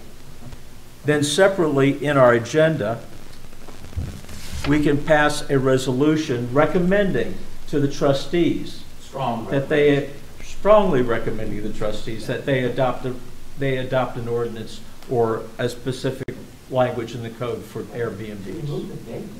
But why couldn't we, if we decided amongst each other to just change the classification to hotel motel instead of bed and breakfast?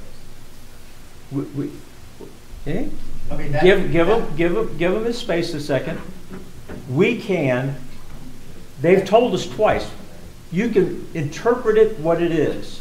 Right. They're saying interpret it as a B&B, bed and breakfast, and we don't think it is.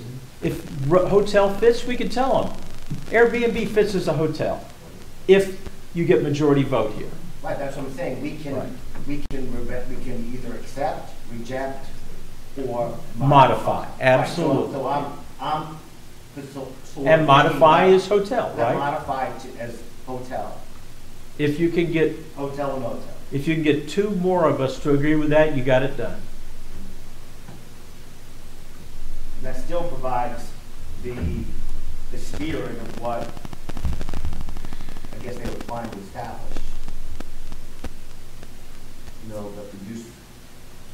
That goes back to, I think, my interpretation of all this is that statement, but it's saying that's what thing. We don't want to just legislate a decision for the purpose of making a decision. I'm trying to get away from legislating. Right. I want the trustees to do the legislating. Right. I have this thing that's eating at me. Okay, and I'll open it up and tell you. Okay, I'm not saying that an owner of a residence cannot do this, or this.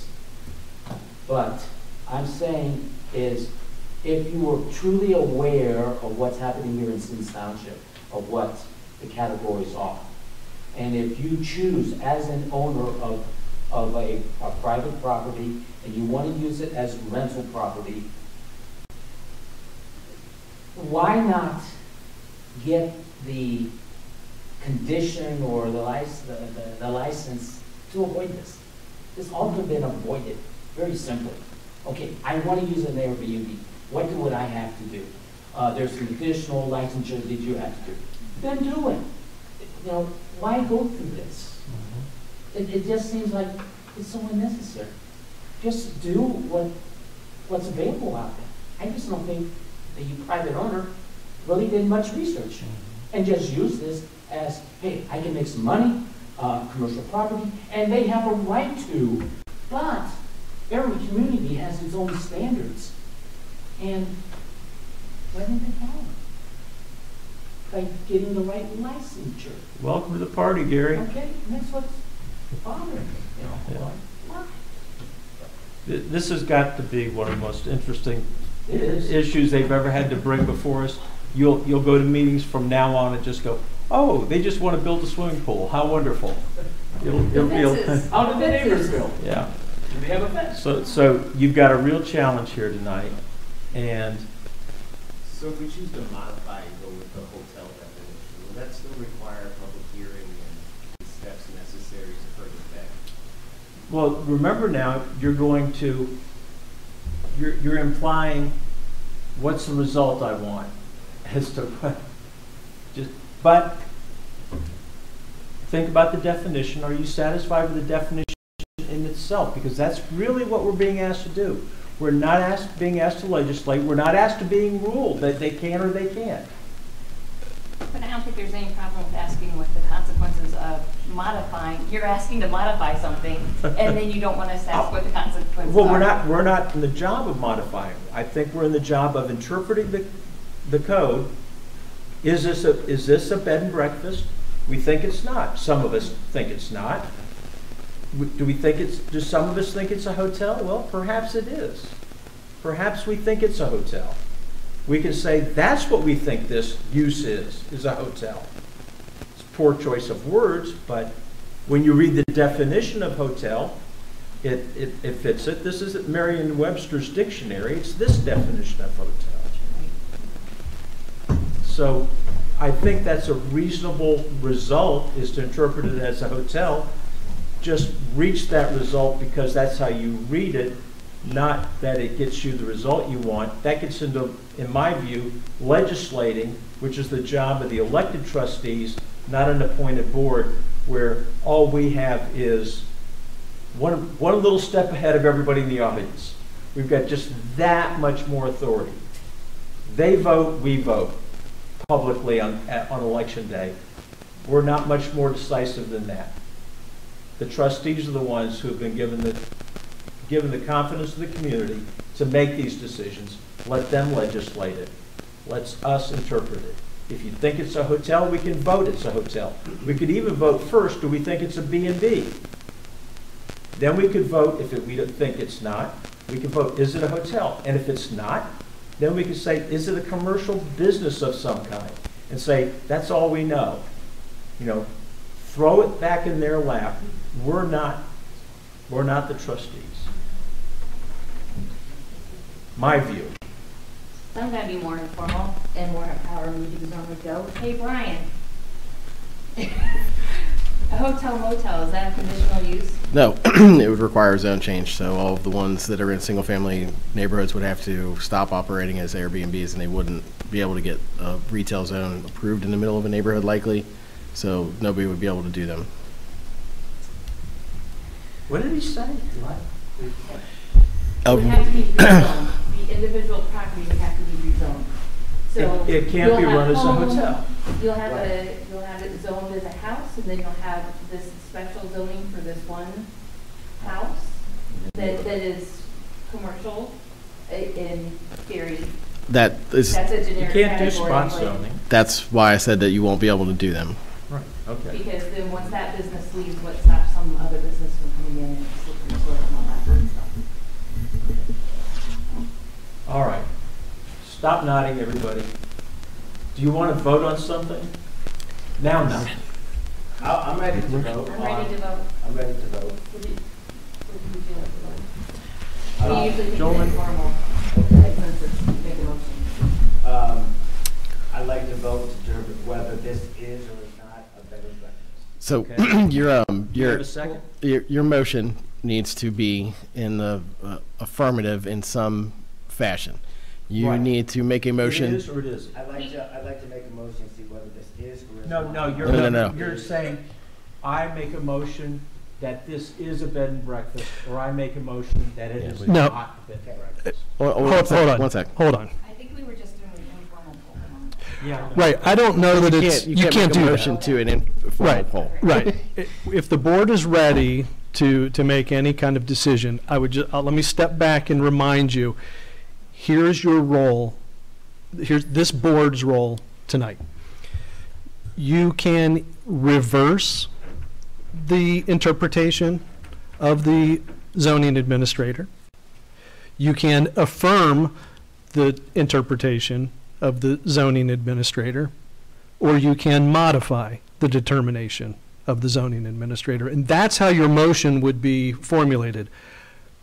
I make a motion to, affirm the determination of the zoning administrator, or I make a motion to reverse the decision, the determination. That's how the motion would be formulated, because that's your role in this case, Okay, as so this board. Let's put it into plain English for a second.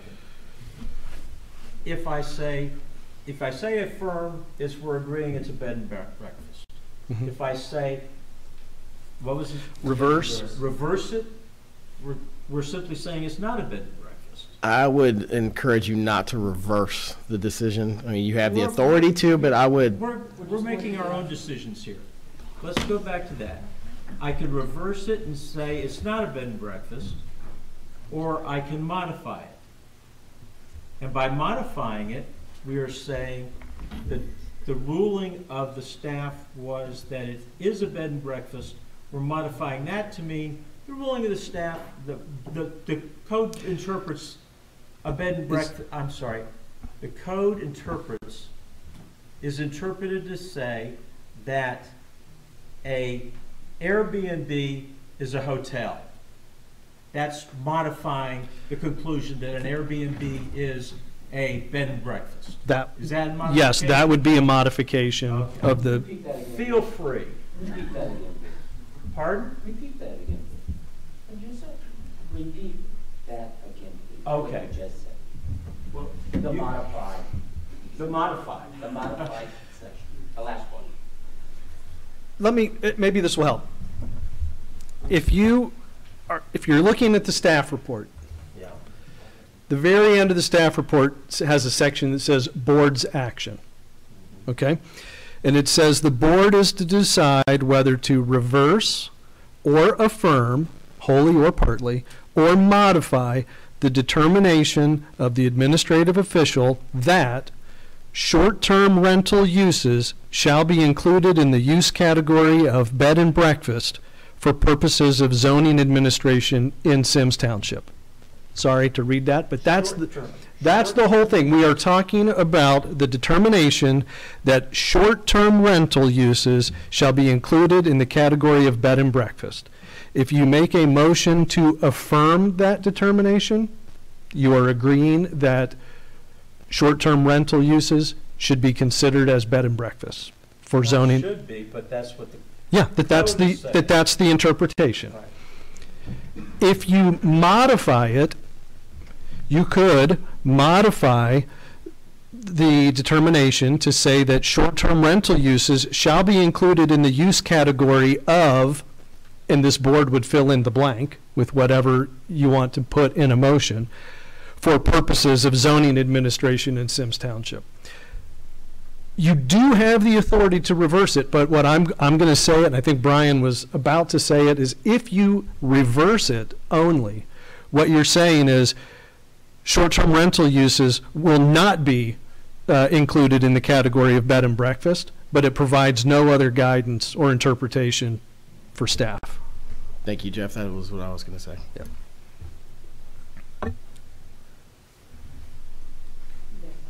No, I mean, I'm prepared to, you know. Of the three, I'm sure of one I don't want.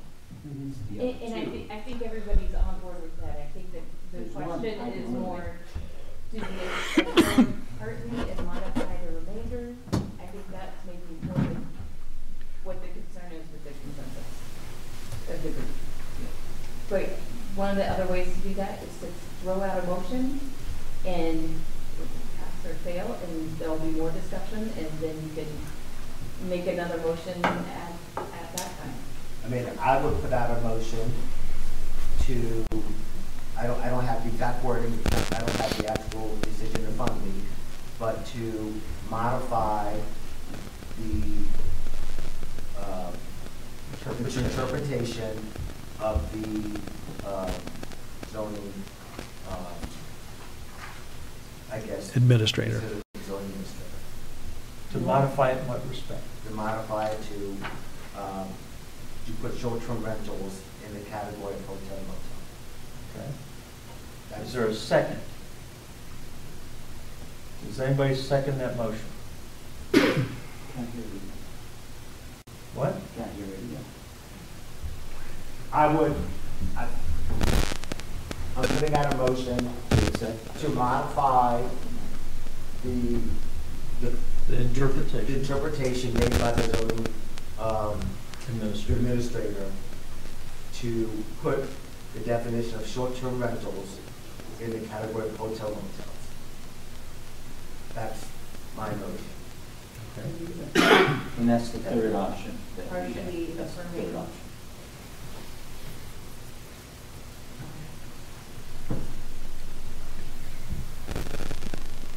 And so you would Is need there a second. Okay.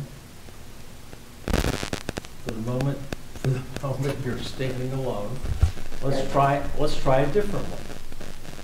I'll make a motion. Making a motion doesn't define my vote, does it? No, it does not. So There's just- nothing to vote on until there's a motion and a second. To clarify I that. move Never mind. that we affirm the interpretation of the zoning administrator of Symmes Township to interpret short-term rentals such as Airbnbs as a bed and breakfast. Is there a second for that motion? You I second? got a second. You second that? Okay. And you second that?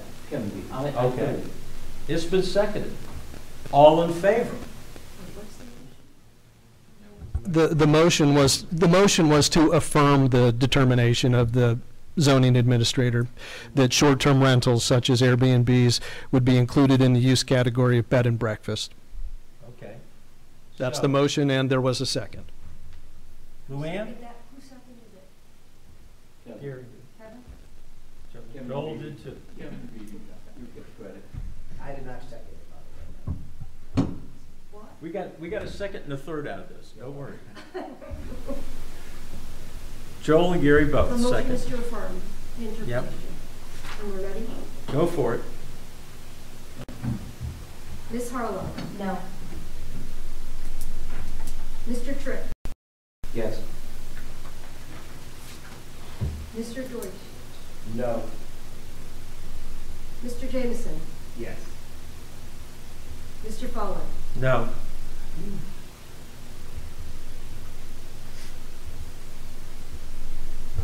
Well, the motion fails.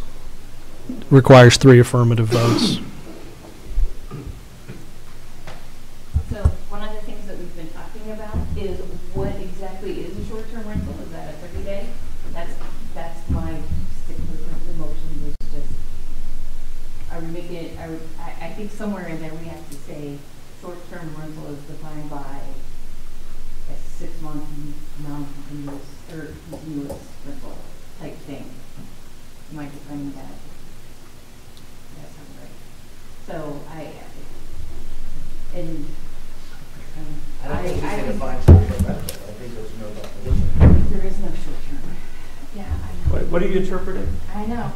What's it say? It says, I am not a trustee, but I do think that even changing it to hotel motel, I think you're still legislating to mix things at that point. I'm worried about that too, but when I read it, it was a little scary. How it fit. So we don't have any definition, and I think that is one way to convey to the trustees as well. After we've sat here and listened to all the testimony of residents, people who live here, work here, play here, those kinds of things, of what they want. So that's where I'm coming from. I think it would be a guide, and they're not going to do it. You guys need to turn and use the microphone. Oh, sorry. We're just saying that you guys are all wonderful, and we're thrilled that you guys came out and hung out with us tonight. I can't believe you're still here, by the way. Exactly. I can't believe we're still here either. Let's go back to the interpretation. What happened?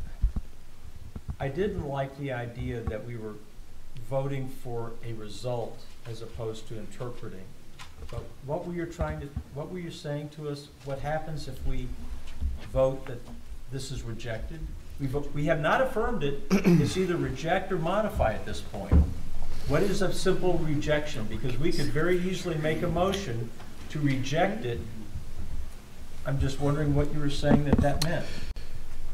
If the board's decision is to reject the determination or interpretation of the zoning administrator, then what you're saying is that short-term rentals do not fall under the use category of bed and breakfast, but you are not providing any other interpretation or guidance for staff. So what we will be left with is a similar situation of where we are now, which is where are we supposed to, where do we consider short-term rentals in the zoning code? You will still go unchecked, essentially.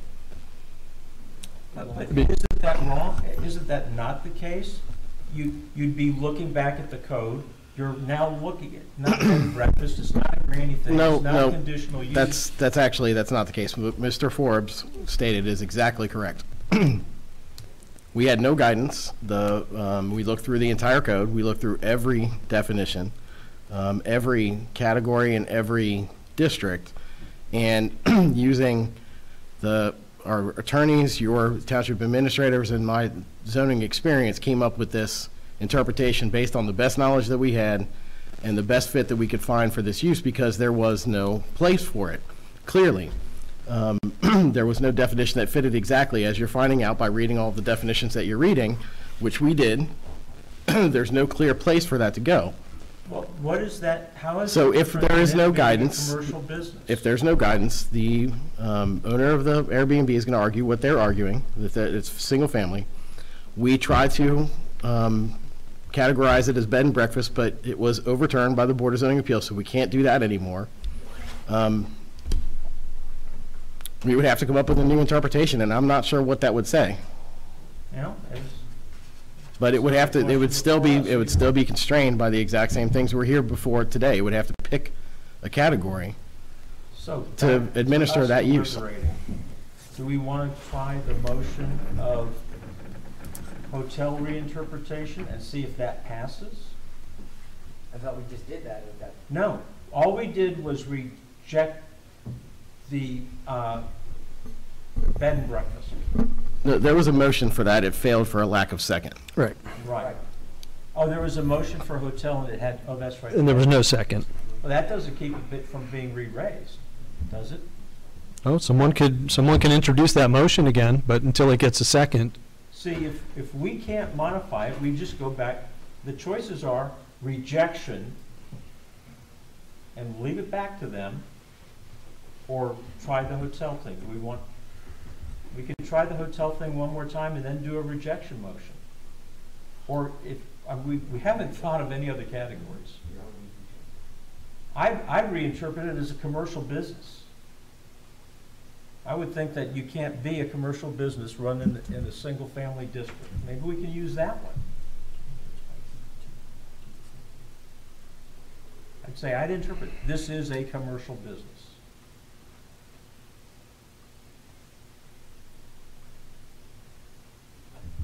And see if that's permitted in single family districts.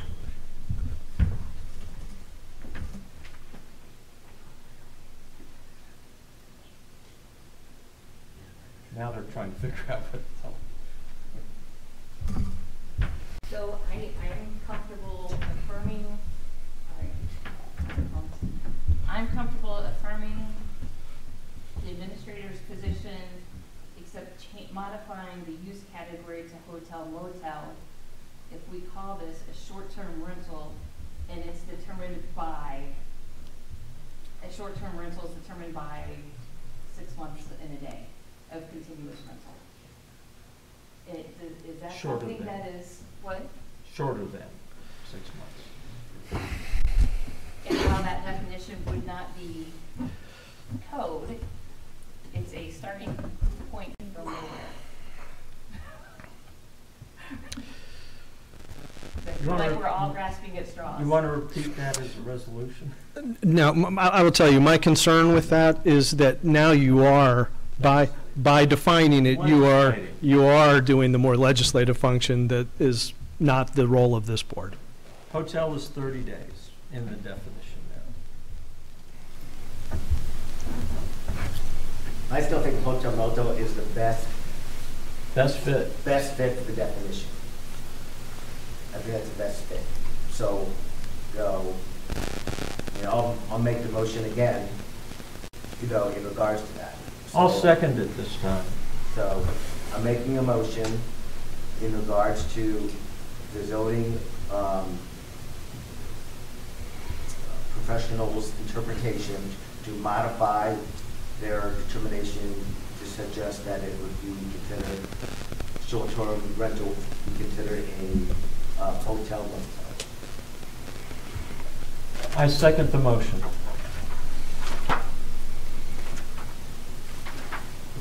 You ready? Ready? Go. Mr. Trick. Can I have the motion repeated again? I'm making a motion to modify the zoning commissioner's interpretation to such that short-term rentals would be considered under the hotel motel definition of the zoning use category. So we are saying, the inspector, you classified it in error. It should have been in the report, designated as a hotel, not an Airbnb. That's what we're saying. Yep, that's the first one. And if Failed. it is classified as a Wait. hotel, Oh, yeah, you're right. then No, the firm one needs to be passed. The one to modify regulated. failed because it never got seconded. Yeah, I get that. Yeah, So do I right. have to do a motion to ignore this one? No. So in a residential neighborhood, can that be rezoned, can that private property be rezoned as a hotel? I don't know the answer to that. What does our? I can, as Brian stated, it's almost impossible that this property is zoned, the one we're talking about, and most of these is in a, residence B district. To do a hotel or motel, it would have to be rezoned to, is it E or O? Yeah. Does that rezoning process start here, or does it go? It has, this board has absolutely nothing to do with the rezoning process. That's right. That's done by the zoning commission and recommendation to the trustees, who then legislate. The other committee, the zoning board, does that.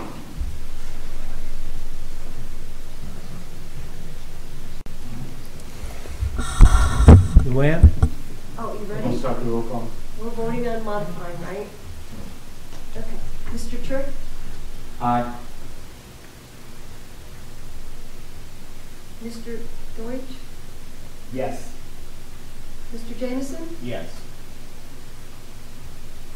Mr. Fowler? Yes. Ms. Harlow? Yes. That motion passes with 5 affirmative votes.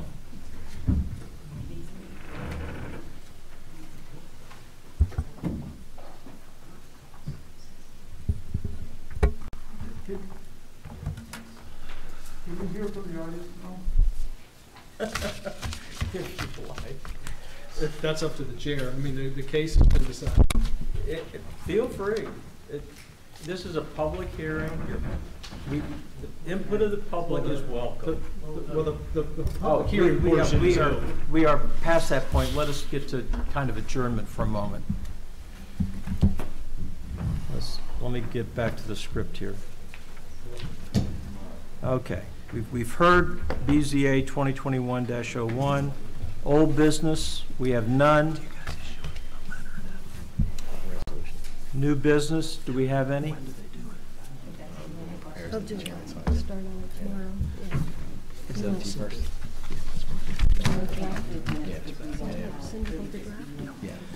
Yeah, we can't approve any minutes. 10 days.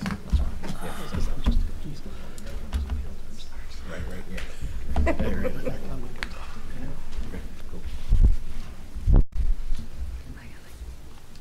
Do you have any new business for us?